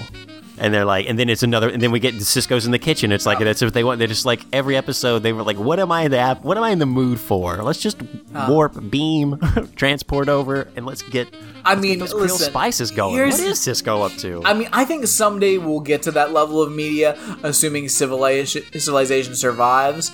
But the thing is, we're still playing by old rules now, and people still think, oh, well, we got to create something that's going to bring in new people. Like we got like executives that are given notes like, yeah, we gotta have an exciting plot. Why are we visiting these characters? No, throw all that shit out. Throw it all out. It's like, listen, these motherfuckers are gonna watch this no matter what. Like, you called it Star Trek and you brought in the characters they like. They're gonna watch it. You could literally do anything and people will watch this. They may not like it. They'll probably argue about it on the internet, but they will watch it. Yeah, but I would love that show. I would just go all the way in. Like, just do it. I don't need like an ancient race. I don't know what you know, and this is a spoiler for a video game, but have you ever heard of the game Mass Effect? You should probably, well, you want to play 5-minute chunks of a video game. If you were into for like an adventure that would take you multiple hours or a few days to do, Mass Effect is one of those. And this is okay, long story short, and you don't have to play Mass Effect because you're getting that story in Picard now. Essentially, there is an ancient race of, like, artificial intelligent creatures just out there on the periphery of everything saying, like, hey, if you ever need us, call us in, our new artificial creatures will come and regulate. That is Mass Effect. That is Picard. That's where we're at in Picard now. It's like, all right, so these data-like things may be calling in the troops from these ancient artificial intelligence creature? I don't even know what the I think the other thing is, though, it's like it's so hard to do anything Star Trek The Next Generation and not have Data. Like, because it's like, we'll bring him back. What is Data cooking? Why he is just there. Data and Lore have getting everything out of the way. No. They're brothers, like real now. They're hanging out. They live on their own planet, and they're just like to cook food with their friends and get together every month. Yeah, because I think they did a reasonable thing in not like, okay, we're not bringing back Data, or if we are, we're certainly not going to have Data back from the get-go. Because they could have easily had like a Data in a box. Like the Data's just like, his intelligence is just in a box. It's cool. Yeah, we got Data in a box. Cool. Yeah, we downloaded his brain into this computer. He's a zombie now. Cool. Zombie Data would be bald as hell. Like they could have done. Oh yeah, we rescued and rebuilt Data, and we put him in a body that can age. Why? Because Brent Spiner's old. Cool. Okay. Fine. All right. I mean, fair. And I mean, I I don't know what they're gonna do in this last episode, and I'm like, I don't think any of that's off the table because we got that fucking thing, that body in a box. Yeah. That somebody's going in. I don't know who it is yet. Because I'm like, okay, yeah. Obviously we could put Picard in the box. Cool. Give Picard a new body. Now he's not gonna die. Cool. We could put old baby Soong Brent Spiner in a box. Cool. All right. Whatever. We could, and I think we could also like, oh yeah, we still got enough of Data's like memory or whatever. We could make a new Data, and then we just have a new Data. I think all those options are on the table for this last episode. I mean, who knows what's going to happen? What I really want to happen is go pick up that dog that we haven't seen in forever. Maybe we put the dog in the body. Download that dog. Did that dog get shot by the Romulans? Can we save the dog's mind and put it in a human body? And then we have a weird robot, like synthetic humanoid robot with a dog brain. That would be wild. That has to be like illegal in Starfleet, right? I mean, it's all illegal. Like, we're on a fucking island of Dr. Moreau robot land. Like, it's all fucking illegal. Why not put a dog brain in a human body? A superpowered human body. I think the Borg would give you a side eye. I think that like even like Data's like relatives / children would look at each other like, is this okay? Picard would be fine with it because he's old. Yeah. He's just like, let's see what the dog brain will do. Let's give it a shot. Like, I mean, somebody's brain is going in that body in this last episode. I just don't know whose. I don't. Yeah, it could be anybody. Maybe we can get emo Romulan guy. Maybe he gets killed and then they rescue him and put his brain in there. So then he can hang out with a robot lady. And they can have an open, honest relationship based on being robot people. I don't know. Anything can happen. I want out of nowhere them to fight whatever the hell's supposed to come through that wormhole that looks tentacly or whatever, and all of these like Romulans and these robots, and then from nowhere, like a little tiny runabout just warps in, and it's the Doctor from Voyager, and he comes in and just snatches the body up himself. He's like, I'm tired of this hollow casting bullshit, these photonic emissions. I want to be a real boy, and then he's there, and now he's a part of the team. Turns out Seven of Nine's been like keeping his program like in like a flash drive in her pocket for years now, trying to find somewhere to put that hologram brain, and she's gonna put it in that body. Perfect. What's the real difference between those hologram people? But then in the last minute, it turns out that Dr. Moriarty, who's been running around this whole time, has been hiding, waiting for a chance to get into a body, and we start that bullshit all over again. Dude, if it opens with Moriarty, I would be like, fuck yes, this is the best. They could redeem it for me. Not to say it needs to be redeemed, because again, I'm on board. I think it's fun. Like, I'm excited. I love talking about it. Wow. Goodness. I didn't think about the Moriarty card. Oh, you forgot about Moriarty. He's still out there or something. At times like this, I think that if Ramjack had a different presence, like this could be a listicle that could just pop off on any the 5 ways that Picard could end, and Moriarty is one of the 5. It's like, this would never happen, but it's fun to speculate. It would be so good. The Doctor comes in. Like, if they just been like, you know what? These motherfuckers, okay, listen, guys, listen. I understand CBS All Access. I understand you're trying to, bring back this beloved show and you want people to sign up for your service and everything. But listen, guys, this is the last episode of the season. Like, they've already watched them all. We've got them. We can do whatever we want in the end. It's too late for them to turn around now. Let's just go crazy. Moriarty. No way. Yeah, we're doing it. We're bringing him back. I can't even remember what the last time Moriarty took over everything was. Did they? Because I remember them like, all right, we're going to give you your own shuttle and let you go. I can't remember if they actually gave him a shuttle or if it was just a hologram and he thought he had a shuttle and he was still just a program that got turned off.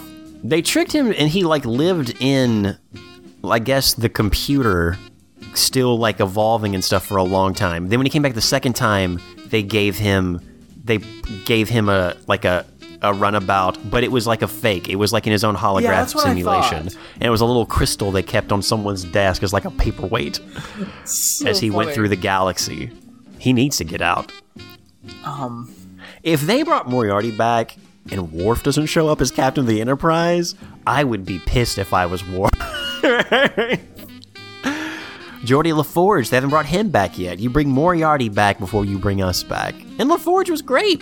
So was Worf. I mean, but Worf had his chance on Deep Space Nine. What else has LaForge done? Bring him back. Moriarty, though? Bring him back. Let's do it, yeah. If they're bringing Hugh back, I think Moriarty has a shot. I'm going to say there's at least a 10% chance that could happen in the last episode. Let's do it. Do it. A question I ask, Discovery, the whole thing was like a crazy artificial intelligence was taking over the Federation and they had to like get rid of it. Yeah. So they fling it and themselves into the future. Cool. Right. Now we have synthetic people calling something like some other artificial intelligence. Like, where's the line? Why didn't that artificial intelligence call these people? Why is it just now they're able to? It's weird. I think it didn't find that planet. The planet had the message on it. Yeah, it didn't find. Yeah, that planet has got like the telephone number to call the alien intelligence. So I think that's it. Yeah, didn't get there yet. I mean, maybe that's what's going to happen in the next season of Discovery when we're in the far future. Maybe it gets that phone number. Can't wait. I'm tempted. I can't stay up till midnight. I got work to do tomorrow. From home. Yeah. Maybe I'll go to bed and then get up extra early and watch Picard in the morning around like 6 a.m. I mean, that sounds like a wonderful way to start the day. Does it? I think do it. I think it's coffee and Picard. I think maybe I'll just watch it tomorrow after I finish working. I mean, obviously, that's what I'm going to do. Sounds like the way to go. I mean, who knows though? I don't want to get spoiled. I don't want to be on the internet and people are like, I can't believe it's Moriarty. I'm like, God damn it, I called it. Dude, if it's Moriarty, I'm going to just take off the rest of the day and just watch it. I'm going to be like, guys, I'm sorry. I'm going to go to an emergency. I just got to take a day off. I'm going to watch it and then just... Guys, listen. Obviously call you. The first thing I'll do, if you get a phone call from me tomorrow morning, know that Moriarty would made an appearance in that episode and that you have to watch it. Friends, listen up. Listen, we're calling it right now. It is March 25th, 2020. If you're listening to this podcast, you've already watched the last episode of Picard, and you know that Moriarty fucking took over that body at the last second. We called it, and you owe us a $25 donation on the website for our amazing powers of prognostication. I understand that these are harsh economic times and many people have lost their jobs. I get that. Me and Alex have not lost our jobs. But regardless, you should send us $25 despite your current employment status if we got this right. Because you know what? We were the only ones that figured it out. You owe us. Surely, you owe us. There's got to be a byline in whatever Congress passed that was like, okay, look, in the, $500 billion, now with some oversight that you can just give to corporations, why not give that to a place like Ramjack? By the way, if it's Moriarty, they get at least $1 million. I think that was in there. I think I called my congressman and got that in. Yeah. Gotta get that Moriarty amendment in. If it turns out that Moriarty does show up in the last episode of Star Trek Picard, then Congress owes the Ramjack podcast $1 billion. Whoa, $1 billion? Yeah, billion. Whoa, okay, wow. Whoever lobbied to get that in was Cedric. Slow, but very effective at lobbying. Wow. We listen. We got a lot of power. We're finally gonna cash it in. We kept that powder dry for so long. That powder was so dry. Now we're cashing it in. $1 billion. What do we do? When we are proven correct about Moriarty. Knights Network. It's a reality instantly, right? Yeah. Is that? I mean, obviously. Listen, guys. Here's another. I mean, it doesn't have to be. Listen, any scenario in which we just want to clarify. Any scenario in which Moriarty pops up, like let's say, this intelligent entity gets a phone call. Doot, doot, doot, doot, doot. Oh, some robot people need our help. Cool. Let's go and help them. Oh, and as they arrive to destroy everything in the fucking universe that's a living creature, all of a sudden Moriarty pops up and is like, but which one am I? Am I a synthetic creature or am I a human? Pew pew pew pew pew, and then Moriarty blows up the intelligent alien and saves the day. Guys, $1 billion for us. I did not think about that contingency. I'm glad, Cedric, and you got it in there. Yeah. In my mind, I thought you were about to say Moriarty comes through the rift. Like, he is the intelligence. That's also on the table. He's the intelligence, and Picard's like, God damn it. I had to deal with this guy twice. Where the fuck is Q? I thought Q liked Picard and all these people. Couldn't Q just come in and, like, wave his hand? Moriarty bamboozled him. I'm a god creature. Q and Moriarty at matching wits. Yeah, I want to see that episode. That's why we haven't seen series Q this whole time. It's because Moriarty's keeping him tangled up in a web of lies and deceit. Q is thrust through is like pushed through and like bound, and they're like, "What the fuck? Is that Q?" And then Picard's like, "Oh no!" And then Moriarty comes through behind him. Guys, just for the record. Also, if it just so happens that the very last scene of Picard ends up with Q like being tied up and like showing up like, help! I need your help. But he doesn't say who it was that tied him up. We know it's Moriarty. So just go ahead and give us the $1 billion. If it's inferred Moriarty or actual Moriarty, it doesn't matter. If it is inferred in any way, no matter how slight, that Moriarty is to be a major character in season 2, then go ahead and give us that $1 billion. I mean, you're making it sound like we're going to get $1 billion almost no matter what. I mean, assuming Moriarty is mentioned or hinted at. Obviously, we're going to get $1 billion because we cracked the code. Huh. All right, we'll be thinking about how to spend that money, ladies and gentlemen. I mean, there's a lot of things. First, we need to help take care of the rest of the world. If Ramjack becomes a billionaire... Listen, Alex, think about it. This whole season, we've been talking about Data. Why have we been talking about Data so much? Because he's a beloved character? No, because he was the one in the holodeck that portrayed Sherlock Holmes. Who haven't we seen? Sherlock Holmes' sidekick, Watson, played by Geordie LaForge. Obviously, oh my goodness. Moriarty, case closed. He's the only thing, of course. We got it. I don't even think I need to watch the last episode now. I can go to sleep soundly knowing what awaits me in the morning. Guys, if you've watched all the episodes except the last one, sorry for all the spoilers. Sorry. Yeah, I mean, should have put a big spoiler alert before this. Spoiler alert. Damn. Cracked it. Did it. We're getting good at these mystery things. We're great at this. it's all this Nancy and Hardy boys. Yeah, obviously. Friends, it's that super special time of the week where we discuss the Hardy Boys Nancy Drew mysteries.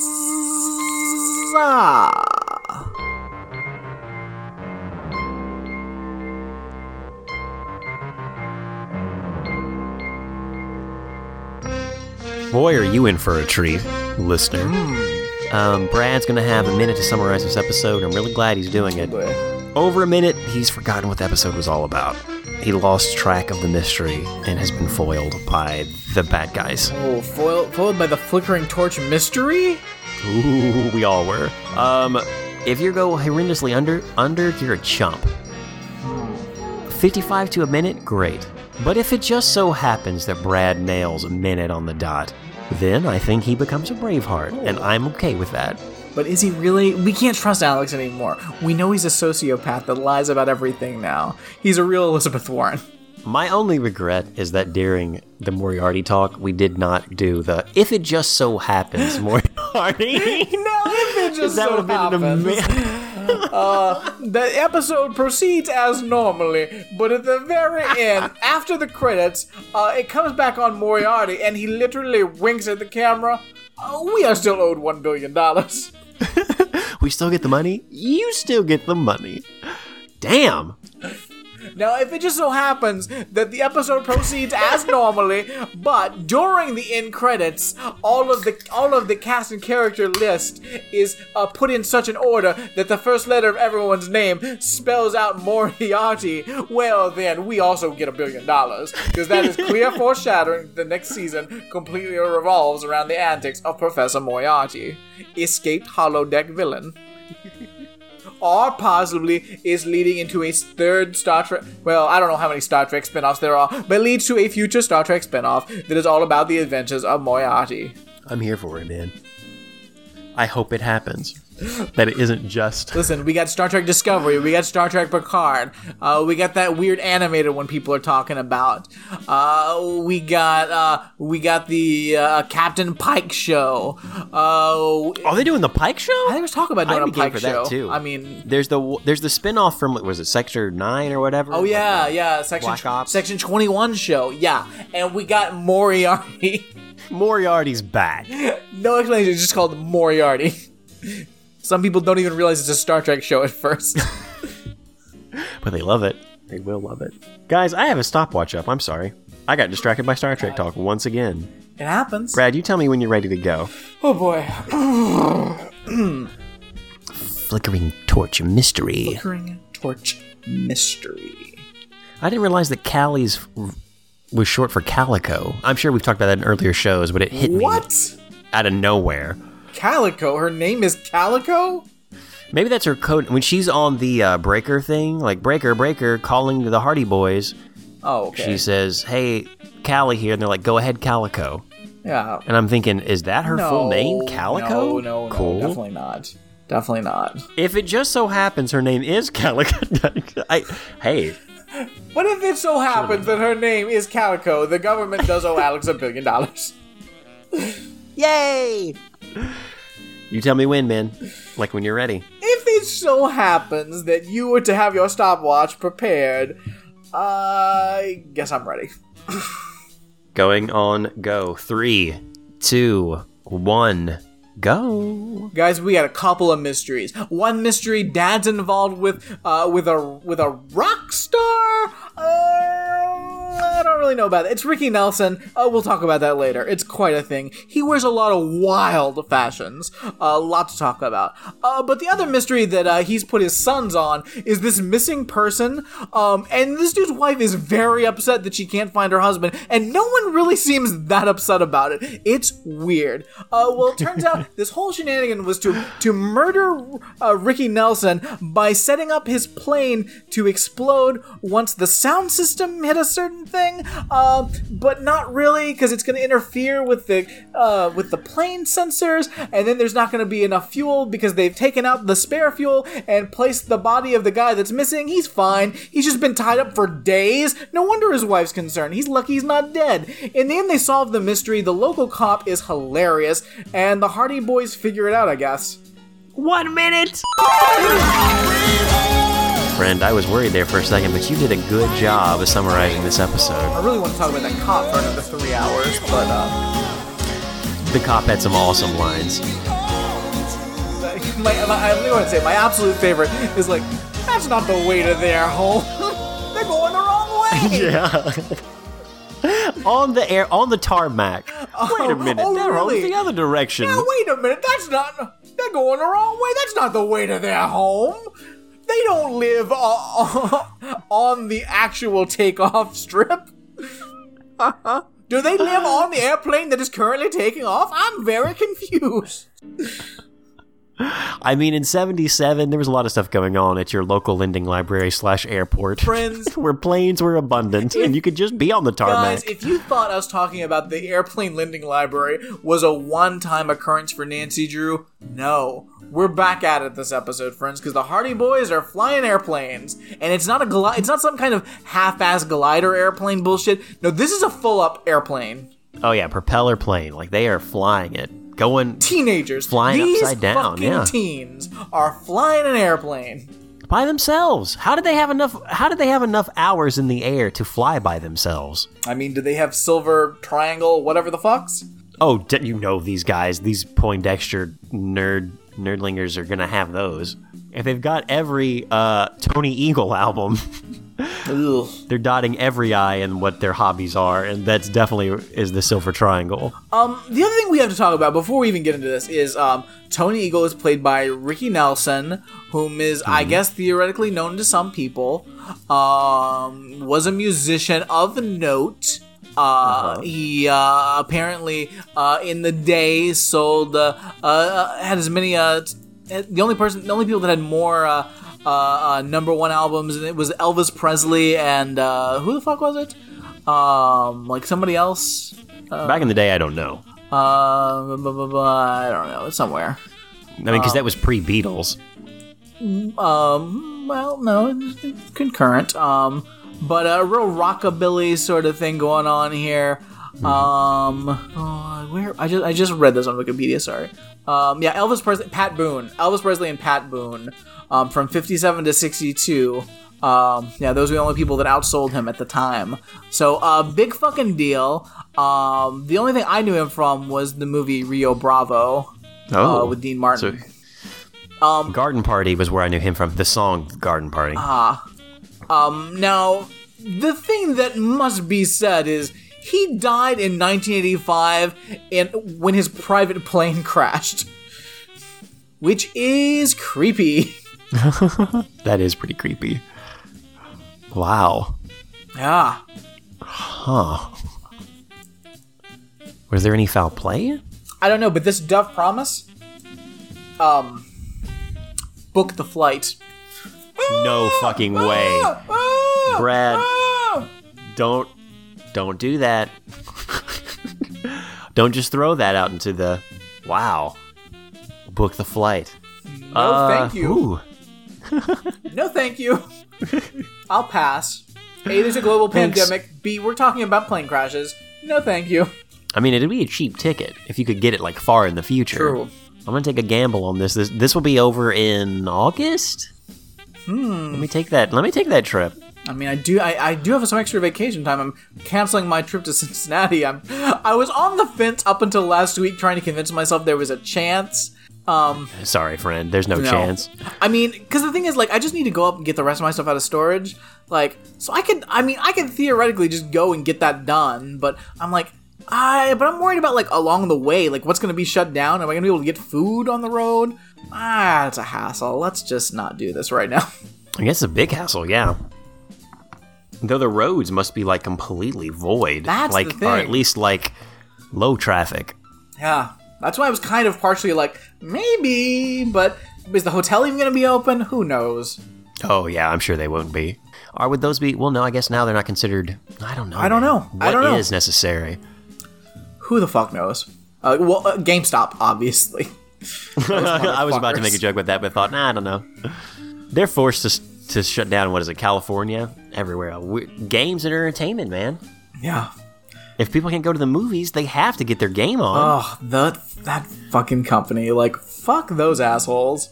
Guys, Brad's getting $5 Doom games for 5 minutes. We don't need your physical copies of anything.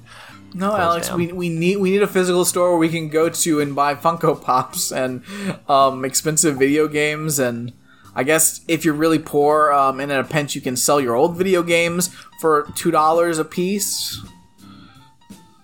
But that's only for store credit. $2 a piece in store credit. I sold $500 worth of video games. I got $8 worth of GameStop store credit. Almost enough to buy a Funko Pop, which is the only thing they sell in the store. There was something that someone sent me online around... Somebody had a Reddit post, and surely this was a joke. It was talking about how they used GameStop as a bank because they were fed up with being overcharged for like overdrafts or whatever, and the fact they could overdraft. So what they did was they just did a whole bunch. Anytime they got money, they would pre-order a bunch of games that far in the future at GameStop, and if they ever needed money, they'd just go into a GameStop and cancel it, and they'd give them the money back. I mean, obviously this is bad because GameStop is a company that is going under. Like even before this, it was going under, but this person was like, "Yeah, it's pretty cool. I can use them as a bank." And I'm like, "What the fuck? No." It's funny to read this of like this, trying to understand the logic behind someone who I guess loves games and thinks they can use a GameStop as a bank, but no, that's not how banks work. That's not how GameStop should work. Yikes. I mean, there was the end was a defiance of, I think the people at my local GameStop are catching on, and they can't do a fucking thing about it. No, I mean, they can, I guess, but you're gonna get screwed over. Like, there's... Oh, yeah. It's bad. I mean, people being unbanked is a real situation that's really fucked up. True. And, very true. It's not good. It's not good. Is it better to be unbanked or banked with GameStop? And I use bank in a very loose term with GameStop. I got my Funkos, my bank. I say don't deal with GameStop in general. I don't know if there is a good use of GameStop. I stopped buying physical games when we got the Switch. The last physical game we bought was Mario Kart 8, and that was just because I think we needed something for like Joey to unwrap as a present with the Switch related. And it was like, we can unwrap a digital thing. You can, but it was like, it's not going to be as fun. Other than that, though, no other physical media for the Switch. So can you... the exercise thing, but that's a difference. So on the Switch, can you download all the games?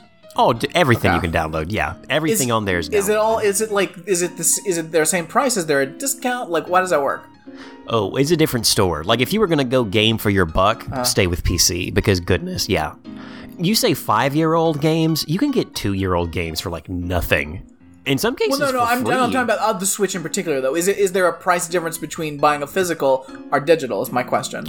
No, they are the same price. And Switch games are more expensive. Yeah. Then, let's say, The Witcher 3 is like $10, $12, $14, depending on where you're getting it right now. You can get it on the Switch, but it's like $30 or $40 or $50. It's also a really old game. Switch still has those premium prices. Yeah, of course. But it's awesome. Like, I would recommend, if anyone loves video games, to get a Switch. Like, it's just great. We were talking about the Hardy Boys? Hardy Boys. We were talking about Ricky Nelson, and that led to it. Ricky Nelson. But we start this episode with a concert, basically. Oh boy. I stopped this a minute 20 in, and I texted Alex. I was like, I think we already have a strong contender for worst dressed. Little did I know what I was going to be seeing. I mean, like, within 5 minutes, he had already one-upped himself. Because Ricky Nelson, oof. First of all, what is his hair situation? Like, what is this? It is the most helmet-looking thing I've ever seen. It's a helmet.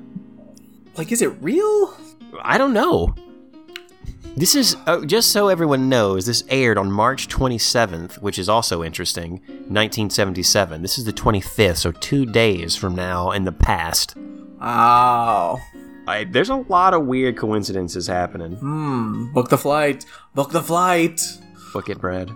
He's wearing a shiny bell-bottom rig out. It's white. Giant scary hair. It's not good. It's a bad look. God, everything in the 70s was just a bad look. I mean, okay, from a hair perspective, true. The clothes are awesome for the most part. As we've said in the last few episodes, we've seen a lot of cool fucking clothes. I mean, as far as, like, because the hair stuff, just, like, everyone is not, on that stage is not a good idea. Well, no, no one's rocking something. All these dudes good on the stage are upsetting looking. There's, like, a lot of them are, like, half mullets, half, like, a weird page boy with, like, a weird, like Brad said, helmet. Like, it's just not a good hair decade. And this music sucks. It's so bad. Garden Party is a classic, but it's not this. For example, no one claps during Garden Party. Garden Party is not a jump up and kind of, like, dance, like, yeah, Garden Party, through the whole thing. Garden Party is a somber, like, reflective, things change, and people that were our friends may not. We all grow as people, and we grow distant from each other. It's also like some weird backstab at some Hollywood friends he used to have. Like, it doesn't matter. But the stock video we get of the audience is not the same song. They're not. It would be realistic. He's closing on Garden Party because that'd be the most well-known song of his. But the audience itself, like, just a whole bunch of white people in the 70s enjoying music, and it's just it's weird. Like, I don't get it. And it's like this fucking rockabilly shit, too, that I'm like... The rockabilly shit's bad. Oh, God. Like, it's bad. It's bad. It's just bad. It's like, rockabilly is like... It's like rock and roll that's safe for, like, white people. Like, that's what rockabilly is. Like, that's... Yeah. It's not good. It's like music. Okay, music veered off into rock and roll, and conservative people got real nervous about all that race music, and they were like, whoa, listen. We don't have to go full race music. We can kind of like curb it a little bit. We'll go rockabilly. It's not quite as black as rock and roll. It's safer. Like, no, it's not good. It's not good. No, agreed. But Pops is loving this shit. Oh, yeah, of course he is. He's the target audience. He's on the job, but he is over on this, like, yeah, this music, garden party. It is all right now. This fucking music is designed to make old dads feel like they're cool and they know what music, they know what's happening with music. Like, oh yeah, I like this Ricky Nelson cat. Yeah, it's pretty wild. I know the kids love it, but you know what? I kind of like it too. I guess I'm a pretty cool dad. No, you're not, old man. Fuck off with that shit. Concerts are weird in general. I've been to I wouldn't say I've been to a lot, but I've been to more than a few concerts. And it's always awkward. Not as awkward as this. Brett, when was the last... Have you been to a concert? You've been to a concert before. Well, we saw Randy Newman together. We saw Randy Newman, and that is... That's a little bit more of an intimate kind of sit-down thing. Yeah. That's why I would count that as a concert. I was thinking like you've been to like... didn't you see... Who were those? Don't Tell Me You Love Me, because I already know. Sister Christian. I saw Night Ranger at Disney World, but not a concert. Okay. I wasn't sure if that gave you the full like concert experience with them, because I've seen them in concert, and that was weird. Wait, what? In Michigan. Yeah. You saw Night Ranger? Yeah, you know this. No, I don't. Dude, that was forever ago. That was a very long time ago. Was this like in college? Like, I just got out of college. I was dating a girl. We went to Michigan to see her parents, and we got up there. They're like, hey, we got tickets to this concert. You probably don't know them. They're Night Rangers. Like, holy fuck. Yes, I know Night Ranger. They're like, really? And I'm like, don't tell. I started singing all the songs. Like, you really do know Night Ranger. Wow. It's a good thing we have these tickets. So we went to go see Night Ranger. I thought it was weird. I thought maybe you were saying that this is what led to our fascination with Night Ranger, is you having seen them. But I didn't realize you were fully aware of the Night Ranger canon and then saw Night Ranger, like, at a concert. Wow. The weird thing about concerts is that some people just want to go feel the energy, I guess, of a concert, which Night Ranger in whatever, was that 2009 or 2010? Very different. Yeah.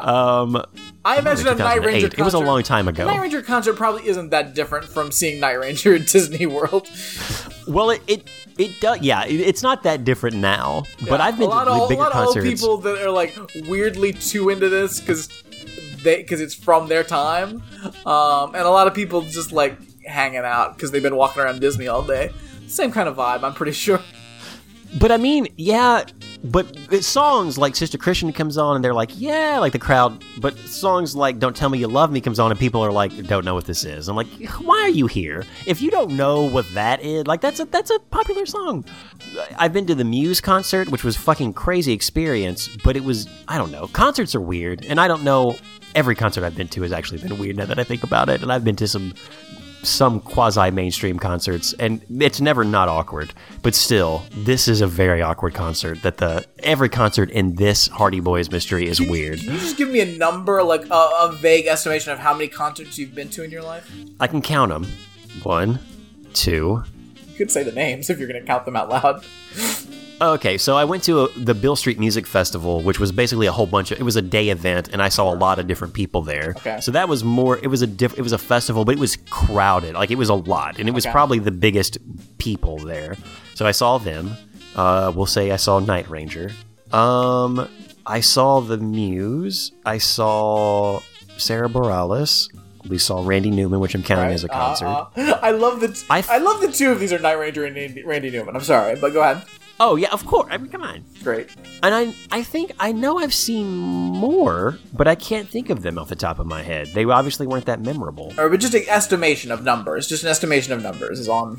Less than 10, I would say for sure 5. Okay. 2 of which are Randy Newman and Night Ranger. Amazing. Yeah. Amazing. I mean, this is why we're friends. Yeah, of course. Nice work. We saw Randy Newman together. That was probably that was an awesome time. That was a delight. That was a delight. It would rank in my top 3, obviously, and I just named a lot of different people. Sigmund Freud's impersonation of Albert Einstein coming to America. Yeah. I saw Gwar in concert, which was heavy metal, parody metal, which was weird, and we've talked about that on the show before. Maybe the less weird of all of them, because you kind of know what you're getting into. Like, you don't accidentally happen upon a Gwar concert. You know going in what it is for the most part, or at least have speculations. I know I've seen more. It would just take me a minute for them to be brought back into my memory. Sure. But we'll leave it at there for now. So yeah, less than 10. All right. For sure sakes. Amazing. All right. Fascinating. I'm not like a huge music guy, so I mean, it's what it is. Sure. But this episode made me question my music, not necessarily music tastes, but just what things were like in the 70s in general. Yeah. In the whole music scene. So, okay, what the hell is Pops Hardy even... What is he investigating? It's something else, man. I don't know. I've watched this episode 3 times, by the way. I watched it once, kind of paying attention, once definitely paying attention, another time I'm going to watch this with Brad and talk about it. I just want to see what's going on.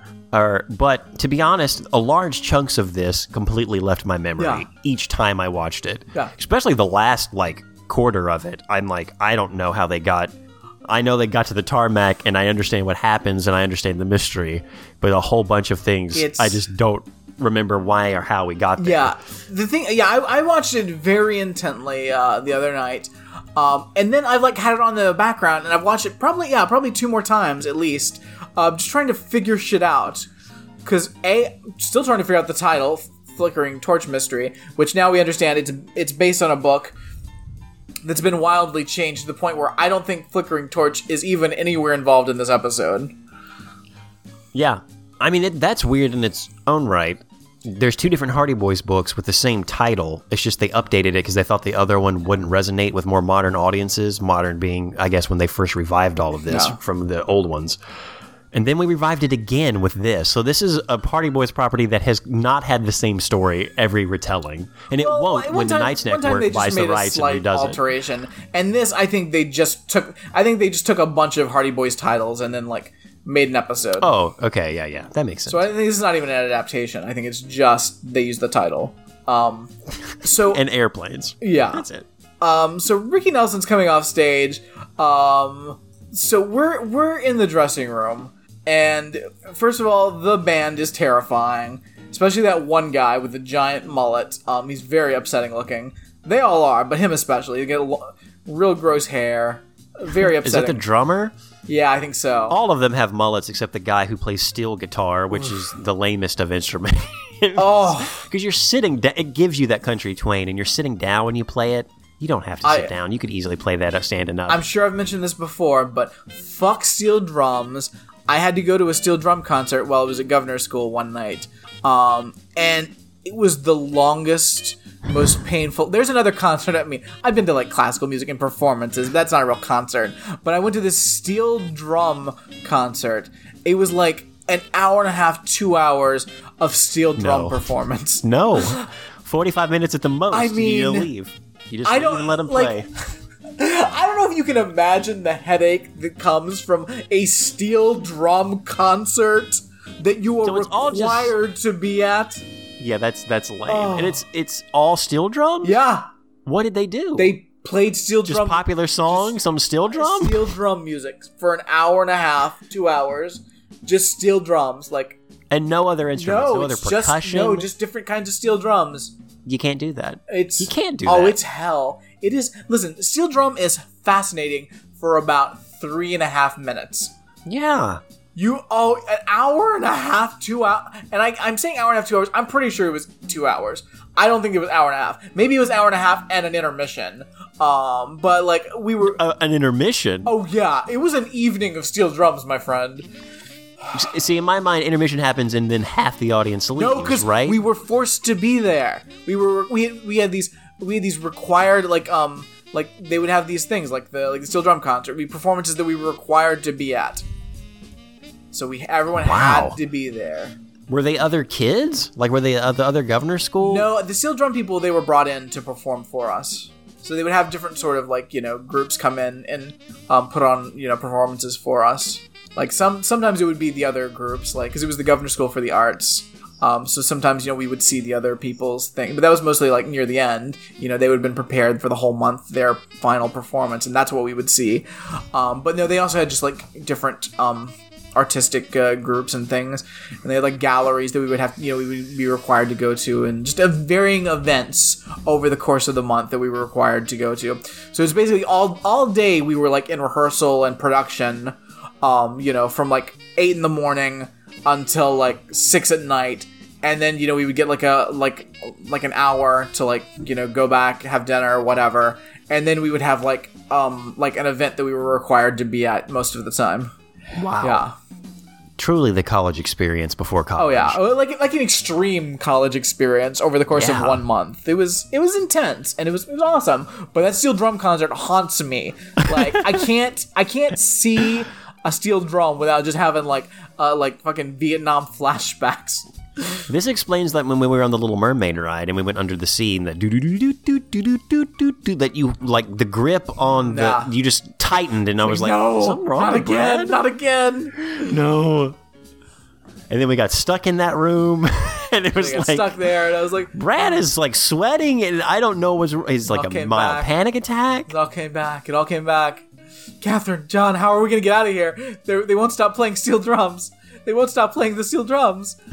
Brad, you're with me at Disney. It's okay. No steel drums are here. It's all. Is this a Moriarty plot? Is he doing this to us?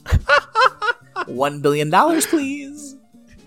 Now, if we get off the Little Mermaid ride, if it so happens that though Professor Moriarty does not appear in the episode of Star Trek, but after watching the episode of Star Trek, I find myself personally entangled in a scheme created by Professor Moriarty. I think that then I am also entitled to $1 billion. You don't think it's by law you're required? It's been passed. Of we course, get $1 billion. Obviously, my lawyer will see to that. There was one other concert I've been to that I thought of randomly during that conversation. Right. And here's the thing. I know I went to it, could not tell you the people that performed in it. Oh. I went there with someone else. It was more of like, hey, come to this concert with me. And I could not tell you the name of it. It was OK Music. The guy that opened, I thought, was the best act of the 3 that we saw, but it was a concert. And that was weird. So, yeah, we're in this dressing room, and fucking Ricky Nelson is already wearing his another terrible outfit. It is this shiny yellow shirt with like flowers like on the shoulders. Did he change into this once he got off the stage and before he went into his dressing room? I think this was like a mid-concert costume change. So maybe he went off stage to change shirts and the steel drum guy played a tune for about 3.5 minutes before everyone went insane.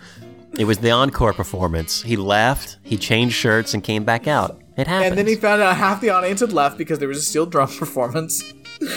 Can you imagine being at this concert and people in the audience, encore, and you're like, really? Tony Eagle just played it. It's kind of bullshit. It is awful. It is, and like they really try to play it up like he's like some like awesome, cool like rock performer that the teens love. And I'm like, bullshit. The only teens that love his fucking music are like teens that parents like censor everything they listen to. A kid couldn't connect to a Garden Party, and they sure as fuck can't connect to You Can't Dance to This One. Again, a song whose lyrics just befuddle me. I don't understand why this is a song or how it is a hit. Like all these songs, like I did not retain any of these songs at all. Like they are so forgettable that the only reason I know that they're bad is that every time I watch this episode, one of these songs start, I'm like, oh yeah, these songs are terrible, and then I immediately forget the song. We get a lot of them, man. Like, when we go back to the band later, there's, like, a whole, like, section where they're, like, really giving everyone in the band their own time to shine. Like, there's the whole, like, here's the guy on steel guitar. Oh, and let's go over to the bassist. And he's like, fuck yeah. Like, he's getting into it. We go to the drummer. We go to all of them. I mean, to put it on the scale of concerts I've been to, like... If I'm gonna say that on one end there's Night Ranger and Randy Newman, and on the other end there's Steel Drum Band, this is much more closely aligned with Steel Drum Band. I would agree with that. And I've never seen I've only seen Steel Drum Band live a few times, and not like a. Yeah. Again, it was like, okay, 3 minutes and let's walk on. It was street performance. It's a fun novelty. Yeah. By itself, with an orchestra, like a larger group, like if it's not the only thing, it has a little bit more punch to it, but not the backbone. Only steel drums. What is Paul Hardy doing? I can't even remember anything about the case he's working for. I don't think we ever find out. Tony Eagle. Like, I know it's like a minor thing. Like, it's bullshit. It's not like it's not a real thing. Alex, I'm looking up a steel drum band performance for you. Paul Hardy, though, he does have his sons on a missing persons case. The challenge is, how long can I watch this before I'm like, all right? It is 3 minutes at the most. It's 1 minute 35 seconds. Tell me. That's all. I'll start it at the same time you do. Okay. On go. 3, 2, 1, go. Here we go. The Caribbean Connection Steel Drum Band. They have another percussion here. They have like a backup guy. That's true. Maybe I don't know if ours had. I think ours was just steel drums. But here's the thing. Maybe this is 1 minute and 35 seconds, and I'm already like, oh, this is nice. Let's go on. Let's keep moving down the curve. No, we're gonna play this whole fucking minute 35. I mean, now imagine if this was an hour and a half of your life. Well, if it was an interesting, like, if they did, like, I would say more like well-known pop. I don't know what song this is. Could they do like Beethoven's Fifth? That on steel drum would be interesting to hear, because it would be interesting to see how that's interpreted. If it's You Can't Dance to This One interpreted on steel drum, I wouldn't know what the fuck that is, but at the same time, it's more interesting than just this, which is like background music. Don't fall asleep. Oh no, everyone in that audience fell asleep that you went to. Not allowed to fall asleep. Just stay awake. Watch it. You need to be respectful. Watch this performance. They've come to perform for you. You should have respect for them. Watch their performance. For 2 hours? Did you guys have an encore? Because that would have been a nightmare. Oh, who the fuck knows? They pretend to leave, and everyone's like, "Fuck yes!" and they're like clapping because of freedom, and they're like, "All right, you guys want 4 more songs?" Guys, we made it. We made it through 1:35. Congratulations, everyone. But we didn't give it our full attention. No, it definitely was like, no. How could we?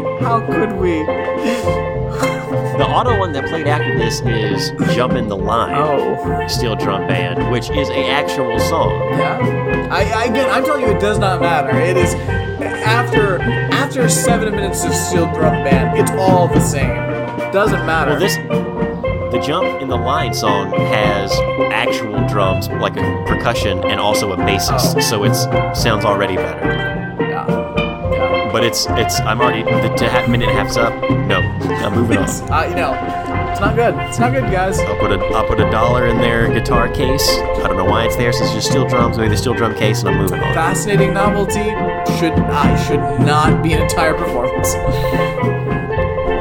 But yeah, Pops Hardy, I have no idea, because you think it would be something like he's investigating, because maybe like Tony Eagle thinks he's got an idea that there's something going on with the books, because we find out that's why they're trying to keep him in the end. But that's what it is. I don't think it is, though. It has to be something related, because they wouldn't just give him. Well, they might. I don't think they told us. I think they forgot to put it in the script. Like, they don't tell us what they're investigating. Well, we do know that the boys are going to be investigating the missing person, and they go to the airport for some reason. I can't remember why, whether that was like the last place the guy saw, or they think they're going to run into one of the guys that may have seen the guy last, or they're just getting more miles. Yeah. To I think eventually get their pilot license. They're just doing this for fun, but yeah, they are eventually going to go meet. They're trying to meet up with one of the last people that would have seen the missing guy. So they're like doing stunts. They're flying upside down. They're making like jokes to each other about it. Why do these teenagers have an airplane? I don't know. How are they making that much money on what was going on in the 70s? Work? This is why fucking planes were always getting hijacked in the 70s. Because any fucking teenager could go fucking borrow an airplane. Yeah, just like borrowing your neighbor's car. Which is also something that doesn't make any sense now that I think about it. But in the 70s, maybe it happened a lot. I don't know. It's wild. It's a wild time. So someone is stuck in cloud cover, or doesn't really understand, like, they are lost in the skies. Maybe their radio isn't working, they can't talk to the tower, and the Hardy Boys have to go find them in the sky and then bring them back to the landing strip. And they do that successfully. And what do you know? It happens to be the guy they need to meet. I will say this before we move on. We get like a small, like a shot of a radio tower, like with its antennas on the top. And I promise you it looks like something from Baywatch. It looks like a lifeguard tower. Like if someone got on the beach ground and made it look taller than it was. Because it looks like a little shack with just like a makeshift radio on the top. And I'm like, if Mitch is in there... Amazing. It could be. It looks like one of those. It is. How is this a radio tower? Yeah. But I guess in wherever the hell the Hardy Boys live. But yeah, they meet the guy that they need to see, who is affiliated with. What does he do? It's embarrassing that I've forgotten so much about this episode because I literally watched it so many times. Yeah, I think this is the mechanic. He's like the plane guy that's been getting this. The Tony Eagle's plane fixed up, and the guy that's missing is like the best sound guy in the world, and he fixed up the sound system on the plane because you got to have cool tunes when you're flying through the sky. Maybe he wants to demo some work while he's in the sky. Who knows why he needs cool tunes? That makes sense. And this guy's saying like, look, I don't know about you, but the missing guy's wife. She can kind of jump to conclusions, if you know what I mean. She's not really level-headed. Her husband's missing. I love, no one is taking this woman seriously, and it's one of the wildest things about this episode, is there's this missing dude, and the Hardy Boys are definitely investigating, but no one is the pressure is not very high. This woman is like, my husband is missing. I have not seen him in days. Every woman and child that's met with this is like, wow, that's pretty weird. But every dude of a certain age is like, nah, that's not weird. Look, he disappeared for a few days. Doesn't every dude do that every once in a while? Come on. I was just gone for 2 weeks, didn't tell anyone where I was going. Isn't that great to be a dude in the 70s? It's crazy. So, it's nuts. The Hardy Boys get home, and aunt, housekeeper, whoever this woman is, I always forget. The hobgoblin that lives with them. Their live-in hobgoblin. Pulling pranks. Fixing the house up. She's on the phone with the wife, and it's like, oh, the boys just came in. And they're like, hey, Mrs. What's her name? Oh, yeah, did you find my husband? No. Did you find that guy that at the airport? Yeah, we found him. Hasn't seen him. Are you sure? Because that's the last place he said he was going. Yeah, he saw him, but that was a few days ago. He was supposed to meet with him again, but didn't. Sorry. We'll let you know if we find anything. Yeah. My husband is missing for days. Yeah, cool. The funny thing is, the guy we were going to go find, we saved him. We saved his life, and then he told us, he skipped out on his life. Who knows why he's absent? Does the sheriff get involved at this point? Because the sheriff has some awesome lines. Is this a sheriff or a police chief? He's some sort of guy with the... yeah. This is... at this point, Tony Eagle and sheriff are there. They come in with Pops. And a shifty manager guy who's wearing a real cool turtleneck and jacket that I like. Oh, yeah. Shifty guy, but his fashion... pretty nice. Love it. So Tony Eagle, by the way, is wearing this sweater that's way too fuzzy, and it's gross. And his hair looks even bigger. Yeah, it's definitely been teased. And it got his product in it. It's kind of weird. But I love the chief, sheriff, whoever he is. The Hardy Boys talk about, we don't have any new leads. And Tony's bookkeeping guy or like a finance guy is I wouldn't worry too much about it. That guy disappeared. I mean, it could be anything. And the sheriff's it's not unheard of, or it's pretty common that a guy takes the picture of his mom and turns it to the wall and then skips town. Doesn't tell anybody. Excuse me? Does that happen a lot, Sheriff? Because that's weird. This is Chief Ezra Collig is the character. Chief. He's the chief. Look. It's not uncommon for a guy to just leave everything and pack up and leave. Turn mom's picture by his bed. I think we get a window into the Chief's life that's a little weird, and also just like a lifestyle choice. All that to say, the Hardy Boys are like, I don't think they're that kind of couple, which also is a weird response to that, because I don't know what any of them are really truly implying other than like insanity, but okay. It's wild. By the way, this guy that plays the Chief, like, had a solid, like, career of just, like, working actor from, like, 1952 forward. Like, really? Yeah, all the way, like, he was working up until, 81, and that's the year he died. Like, he did not stop. What the fuck is Tony Eagle wearing? Great question. He's got on bell bottoms. He's got the biggest pants of everyone, but then he has, it almost looks like a robe jacket? Yeah. Or like something maybe like Luke Skywalker would wear? It's a sweater. It's bad. And it's like tied. P.S. It's creepy when they go into, because Callie, if it just so happens her name is Calico, all the better, is like radioing them in, and he like lingers behind, and the door to their private library slowly opens, and Tony is just leering at these boys, not too unlike a little green guy that might show up on your... Here's the weird thing. So... What's the weird thing, Fred? Because all of it... Pops Hardy, Tony Eagle, and manager guy are walking out the door. Tony Eagle overhears what the boys are saying, and like it's like, and basically motions like he's gonna go talk to the boys. Pops Hardy is closing the door, like basically, oh yeah, cool. Okay, famous rich person. I'll just leave you here with my teenage kids. No big deal. I'm not gonna tell them like this. What are you doing? Don't leave this like weird like rich creep dressed like a monster like with your teenage children. I mean, they're his biggest fans. They have all of his albums. Ugh, this is how bad things Why happen. Why would he even want to hang out with kids, right? Because these are teenagers. Yeah, these are teens. These are teens solving mysteries.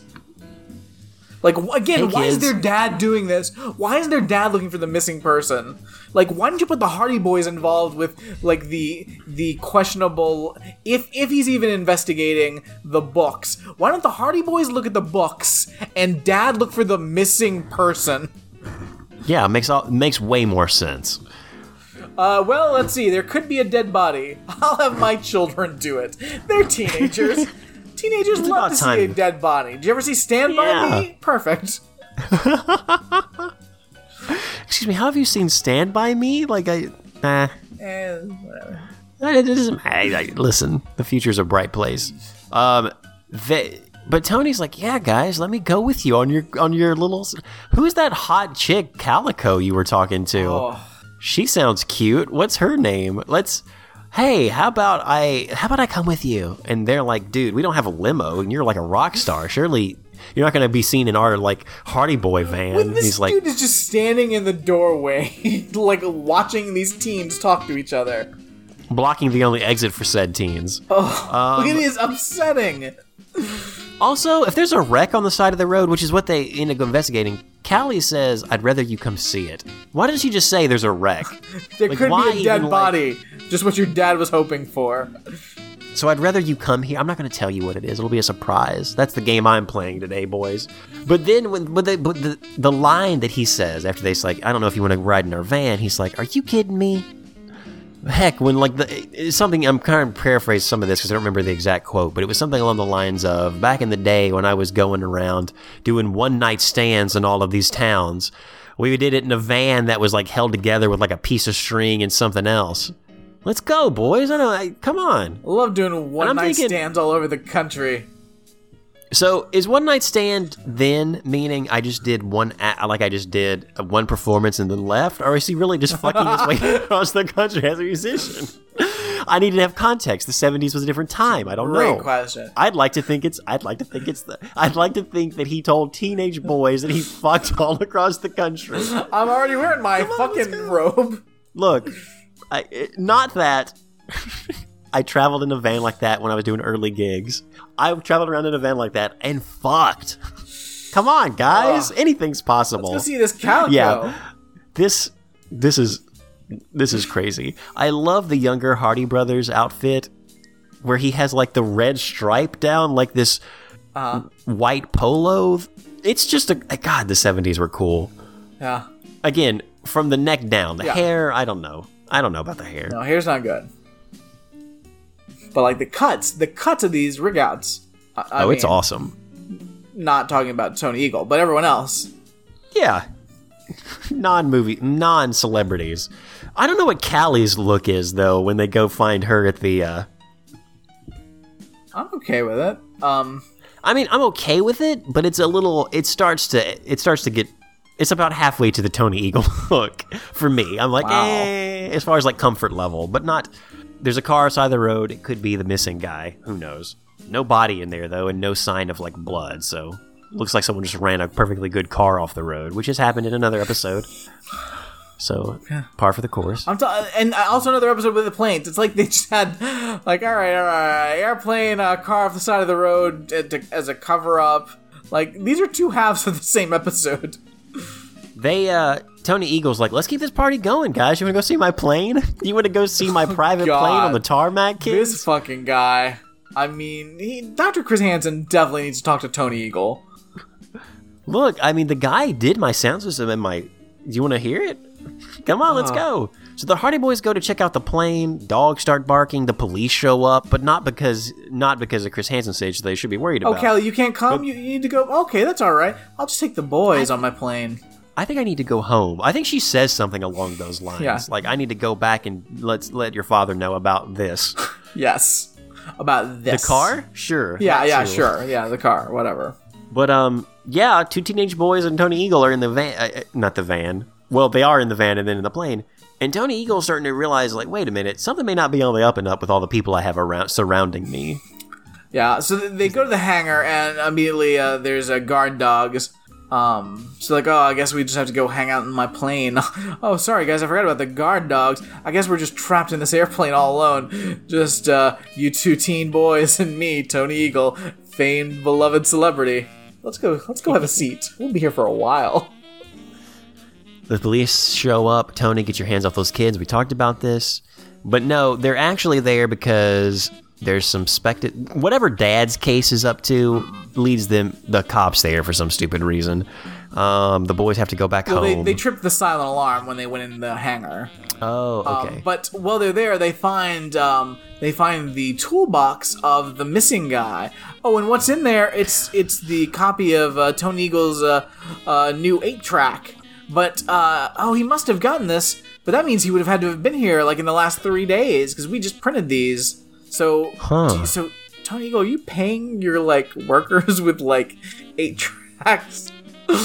No, he just has the 8-track to just be in on the latest sounds. Can you imagine like pumping out "You Can't Dance to This One" on a country road or like at your local like Sonic equivalent drive-in with everyone? It's like, is that the new Tony Eagle? Yeah. That's right.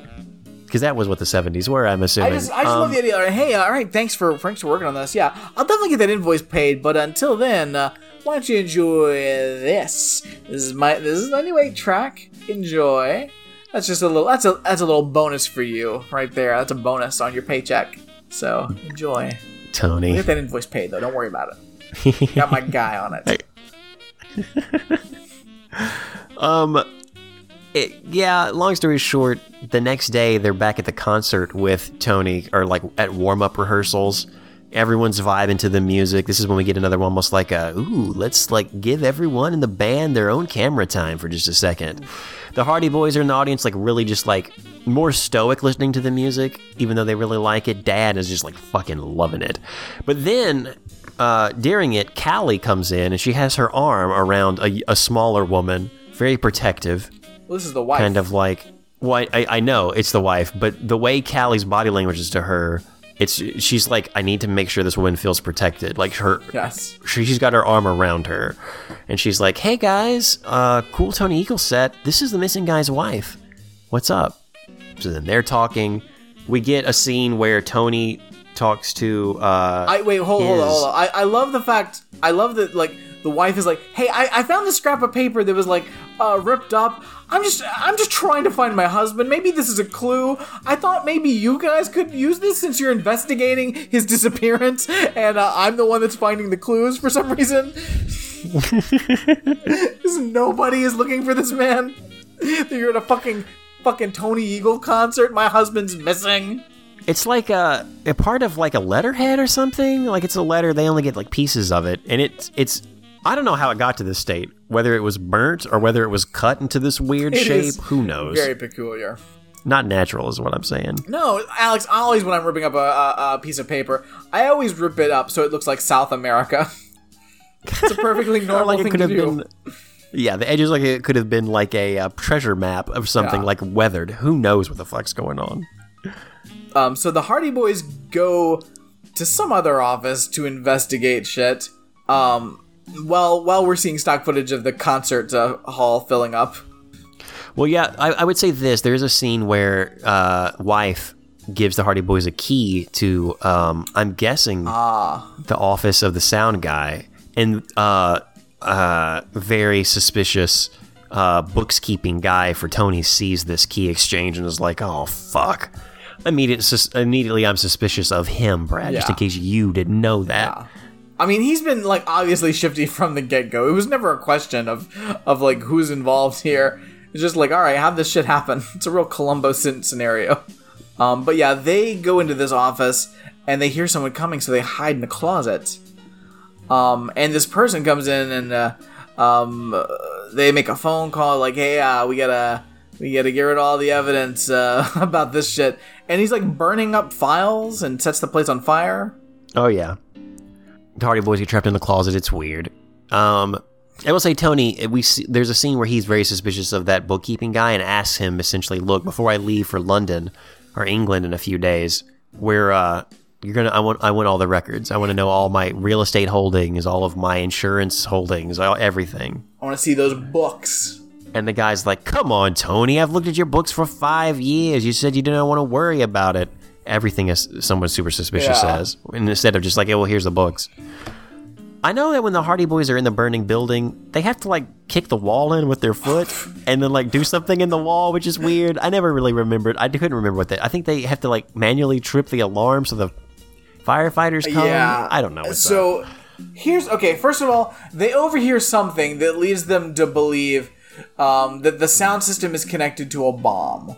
All right, cool. So then, now they're locked in this closet, and the building is on fire, smoke's coming through. So obviously, what do? First, you put some shirts down to keep the smoke from filling up the closet. Then you go to another wall in the closet, kick that open, pull out the wiring so you can hotwire the alarm to go off, the security alarm, so that the police will come. I don't know why there's not an alarm for fire. Like, why is there not a smoke alarm or something that also does the same effect? And then they reach up and we find out that this whole time there are tools in this closet, including a fucking saw, and they saw the door open. Yeah. You motherfuckers, what was all this kicking a wall? Like, why didn't you just immediately grab the saw and saw your way out? Then you could have called the police. Why are you hot wiring an alarm system? You could have either manually set off the alarm. You could have called the police from the office. Instead, you wasted all this time to hotwire the alarm system and then saw your way out of the closet. Get out of the closet in the burning room first. Worry about the alarm system later. Well, Big Brother Hardy is using this as a learning opportunity. Like, he's like teaching. He says, look, let's take this power drill. We're going to drill a pilot hole for the jigsaw. And we're going to put the jigsaw in and I forgot. Okay, now step back. I'm going to kick this open. No exaggeration. They use a drill a pilot hole, use the jigsaw, and then kick it open. I think they make jokes about it the whole time. But they know, like, they kick it open. I love the moment when they're like jumping from desk to desk to avoid the fire, because this is real. They are using these boys, I don't think these are stunt doubles, in like obviously a very safe, but maybe not so safe because it's 77, right? Like stunt, and they look hurried, like, oh fuck, I got to get out of this fire. It looks real, and it's awesome. It is so kooky. By the time they're out, they're finally like sawed and kicked their way out. The fire department's already there, and it's like, hey, we gotta talk to you guys. No time. Suspicious. God, Tony Eagle. And so, yeah, meanwhile, the concert's going on. I love that Callie's in the audience of the concert, like, clapping her hands, and so is wife of missing guy, and she looks miserable. Because no one gives a fuck about her missing husband. I know. We'll find him, dead or alive. I mean, definitely alive. Come on to the concert with me. I don't want to be the only one clapping in the audience like an idiot. Oh. There's a moment where they're driving to the concert to tell everyone about what they think about the bomb and everything, and older brother Hardy is at the steering wheel of that van, and he looks like Speed Racer. He is determined, and I just love that shot. They call the police. The guys go on stage. They think the bomb is inside some sort of sound equipment on stage, and they interrupt the performance to go on there and, like, regulate. There's not a bomb in any of the speakers or any of the sound equipment. And Books Guy lets the Hardy Boys have it. You know how much money you cost us? You're the worst. How could you be on this case? I want you off. Pops Hardy, fix this or whatever. They get a lecture about, like, being a good detective, about how, like, you never should jump to conclusions unless you have hard evidence. You didn't know it was in there. They ran on a hunch or speculation. So they get dressed down as boy detectives. I mean, you can't really run into a crowded theater and scream bomb. I mean, yeah, you're right. It's not, but they didn't know. These kids got so wrapped up in the mystery, Brad. They're just making mistakes. It's not hard for kids to just jump to conclusions and run with it. The weirdest thing is that they get told to go to bed without supper, and they're still on the case because Tony's on the plane. He's about to go. It's super early in the morning. Oldest brother Hardy has gotten his coffee, watched Picard, and now he's also got his little sheet, the South America shaped sheet, and he's comparing it to, like, type font on a typewriter to see who this letter was either to or from, because they think it's the big clue, and they don't know if this part of a letter that was on the first name was ripped off was like an H or an I or an F, and he's comparing things, and he finds out that it is an H, and it's like, holy fuck, we know who the bad guy is. We know now that the bomb is actually on the plane. Again, in the sound system. The only clue that was actively hunted for and found was found by the wife, who was like, please investigate my husband's disappearance. And not until now, days later, finally, oldest Hardy Boy is fine. Also, I love we still don't know their names. I don't know. Is just now. I know Callie. That's the only one in the show. Oldest Hardy Boy got up early and is like, well, I guess I'll try to figure out this clue that we got.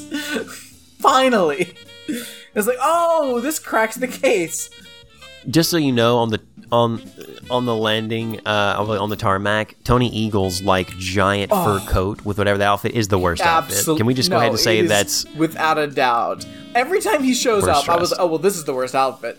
And then finally he shows up in this giant fucking fur coat, like jeans, a white shirt, and a fur coat, like, and he's got this fucking. He's got this, like, look like a portfolio with him.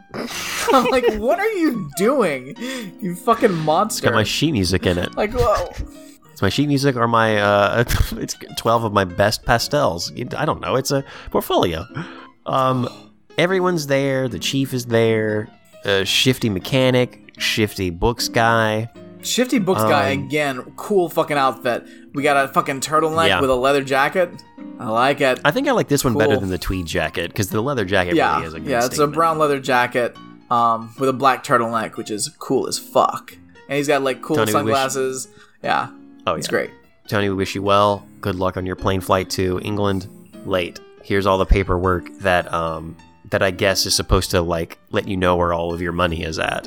Hardy Boys come in on that van. Guys, you can't let Tony go off. There's a bomb in the plane. Oh, and even better, I love they pull up and the chief's like, oh, what are you going to tell me? There's a bomb on the plane? And they're like, yeah, exactly. All right. I don't think so, Hardy Boys. I checked the plane myself. Nothing was in there. Hey, do they load anything on? Just the extra fuel tank. But they gotta have the extra fuel tank. It's a trip to England. They're gonna have to refuel mid-flight, I guess. I don't know. Weird. It's weird. Alright, like, alright. I don't know. I guess we'll go home. They hop back in the van. They're like, gee, I don't know. what do you do when the only thing you've got is your intuition? Follow it. And then we get my favorite line of the episode when the fucking chief is like, wait, that's not the way to their home. What are they up to now? They're going the wrong way. That's not the way to their home. Directly onto the runway. There's not a shortcut through there to get to on the back roads to get to the Hardy Boy house. Like, wait a minute, they don't live on the runway. That's not the way to their home. After 'em, boys. So good. So weird. So good. I mean, it's awesome. Yeah, like there's a lot of voiceover work because the chief they end up stopping the plane. They're like, guys, let's just check that fucking fuel tank. And then shady mechanic and shady bookskeeping guy get a little nervous. And I love the fact that like they're nervous at first and they're kind of backing away, and then they finally start to run at the very end. You should have run. You knew what was up. You should have just ran from the beginning because you know they were going to find that dude in the fuel tank. Sound guy is in the fuel tank, bound and gagged. I love that the youngest Hardy goes in and he's like, okay, I'm looking at the fuel tank. I think there's someone inside of it because I can hear a kicking sound against it. Let me take the loose bolts that are easily like taken off, and oh, this is a fake fuel tank. Yep, he's in here. Let me make a pilot hole first. Let me get my hacksaw right now. Take the tools around me. Oh, and they pull this guy out, and this fucking guy, like, he is just like. I'm like, how has he just been tied up for days without food and water? Because he is just like on the ground, looks like exhausted. He's like, oh, finally. There's a close up of the plane cockpit at some point, and it looks like Tony's driving, like flying the plane. Yeah. I did not get that at first until just now. It's the 70s. Everybody flies a plane. Who doesn't fly a plane? The chief even has a couple of thousand miles. He's getting working on that pilot's license. Oh. Yeah. I mean, they get him. The bad guys are caught. The books have been bad for years. Who knows how much money's been laundered? Yeah, the mechanic's in on it. They were gonna have it blow up when they played some song on the thing, right? Like once it hit a certain octave. Yeah, well, the thing is, once the sound guy figured out that the sound system, once it hit to a certain frequency, it would mess with the navigation system. And so then their navigation would be off. And without enough fuel to get back on course, the plane would just crash in the middle of the ocean. Mm-hmm. Elaborate ruse. Yeah. And easily you could not get caught with this if the Hardy Boys weren't involved. Yeah. Well, and if that guy's wife hadn't actually looked for him. True. She was really the one that solved this case. Everyone told me he just left me. What? I would never leave. Why do you guys think I would leave my wife? I mean, it's the 70s and 77. We would all leave our wives. What's wrong with you people? I almost did it last week. What? Oh. Chief, that's a little... Okay, cool. Weird. It's very weird, but... Yeah. End of the episode, so criminals are being arrested. Tony Eagle's like, wow, I don't know how I could ever repay you guys. And then Pops Hardy's like, well, hey, I bet the boys would love to some tickets to your next concert. And Tony Eagle's like, well, sure, but the next concert's in London. And then Pops got a real, what? And I don't understand, is the situation that, like, it's gonna be an expensive trip to, like, put the boys up in a hotel for the night? Or is it just like, oh, his boys are gonna go all the way to London? Why is his reaction this? Because I think it's all of those. Because Tony Eagle is going to fly him there. So, and I assume like he'd be like, Tony would be like, well, hey, famous rich guy, you can put them up in your hotel, right? Because you're not, because you're rich. In the hotel, they're in my room, Pops. Come on, exactly. They just saved my life. Exactly. Yeah, we're taking my private jet. Ugh. Yeah, it's just me. You know what? Maybe Pops is having the correct reaction because he knows this guy's a creep. But even if it wasn't a creep factor, it's your kids are going across the ocean, and they're the Hardy Boys. They're going to get into mischief. I mean, what crimes they're going to be solving over there. But Pops is always putting his kids into the line of mischief, and he's the one saying, "Hey, give my kids free tickets to your show." Like, weird. It is weird. I mean, who knows? And then it ends on a freeze frame of the Hardy Boys giving real weird looks at the camera. I don't like it.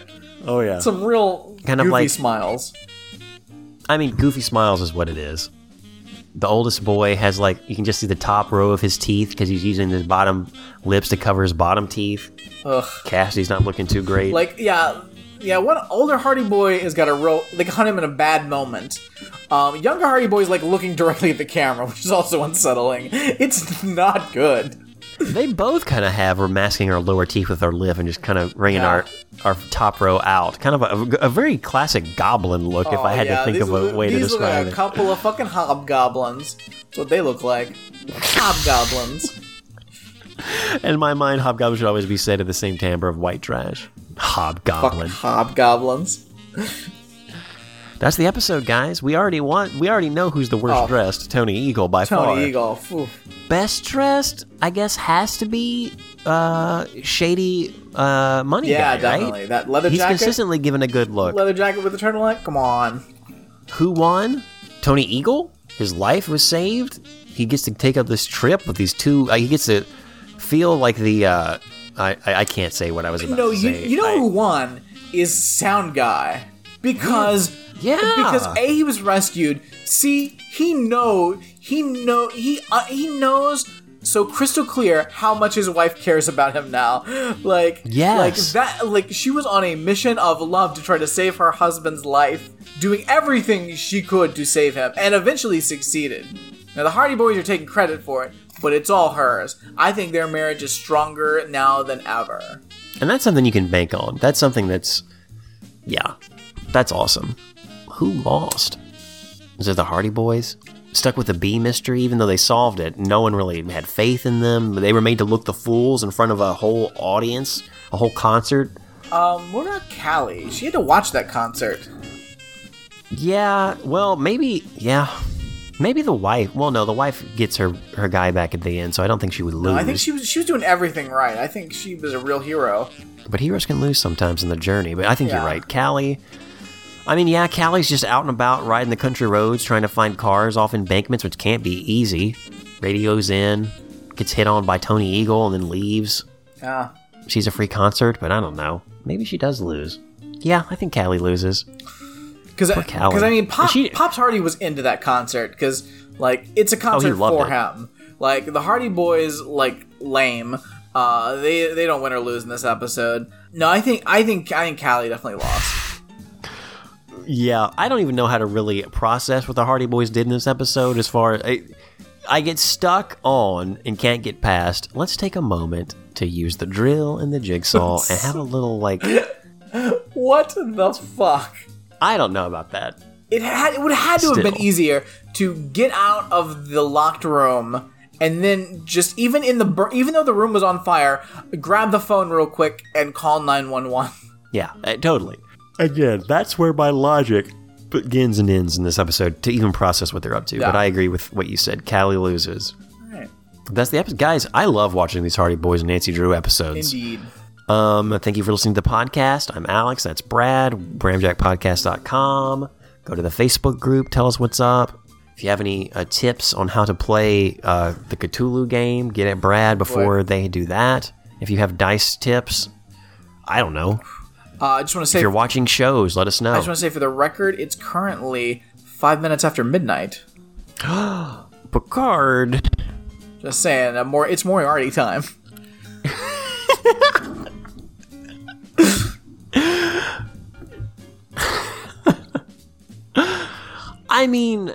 Yes. $1 billion, please. Thank you. Cha-ching. Yes, we will use it wisely and responsibly. It was given to us. And friends, as we're all hunkered down during these quarantine times, if you hear some squeaking and scritching and you see something glaring at you from across the room, it's not a pest, friend. It's a filthy white trash hobgoblin. No. Cool, I'm a goblin. Gross. Super gross. I don't like it. Is the flickering torch the name of the sound system business? Great question. It had a logo? A building caught on fire? Is that the flickering torch? Maybe. Is there a Ricky Nelson song called The Flickering Torch about a man who gets bamboozled by his, mechanic and money guy? I'm sorry. I don't mean to go back to the mystery that was solved. I'm looking at the door of the sound system place, and it is not Flickering Torch. Who knows what it is? Who knows what the hell this is? Is the plane they fly in called the Flickering Torch? Like, is Flickering Torch like a plane term? It's like, oh, it's a Flickering Torch. I got 3 Flickering Torches at 8,000. I don't know. If you know what the fuck a Flickering Torch is, let us know. I really want a scene where they go into the holding part underneath the plane, and as he is like trying to get sound system guy out, he looks over and there is a small just glowering goblin looking at him. And then he's like, holy shit, there's goblins in the plane? And it's carrying a Flickering Torch. Bingo. It's the same day they got cut. Yeah. And then they're like, all right, Goblin, what are you doing in here? Listen, I was framed. I didn't have anything to do with this. And then we pull back and we realize who's been behind this whole thing all along? Moriarty. It's a simulation within a simulation. Billion. $1 billion, please. Thank you. Direct deposit, please. After we donate a large sum of this $1 billion and help out the world and maybe help to lower the curve, assuming that you're on game for that, we'll talk about it. Sure. What's the first thing we do? Ramjack Night Network, I'm assuming, right? Oh yeah, of course. First thing we do is, I gotta get a house with some cute dogs. But yeah, second thing, Ramjack Night Network. See, to me, that's second. Okay, all right. Because the Ramjack Nights Network is an investment that makes us more money. That's not gonna. There's no way that could fail. There's a huge audience. I can't do my best work without cute dogs. Oh, you get it. There's gonna be enough money, friend.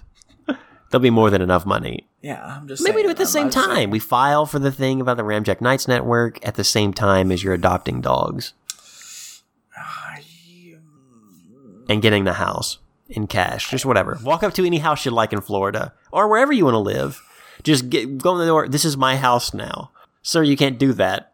Here's $500,000. I'm leaving now. Can I collect 5 things? No, I own everything in your house now. Dogs, go on in. Friend, I don't think you know what property prices look like in Central Florida, friend. Because $500,000 to just walk in and buy a house, I don't think so. I was imagining maybe you would get a home in Jackson. I don't know why I thought about that. Okay. Maybe it was the rockabilly that we were talking about earlier, and we all know Jackson is a place where there's a rockabilly museum, so there's that. It's true. You're right. In Florida, it would have to be $5 million, maybe $8 million before people would turn ahead. And that's if you're just doing a teenser home. What would it take for people to just walk? Oof. Think about it. I'm thinking. 12 minutes after midnight, Moriarty will arrive. Yeah, we'll know soon enough, friend. We'll know soon enough.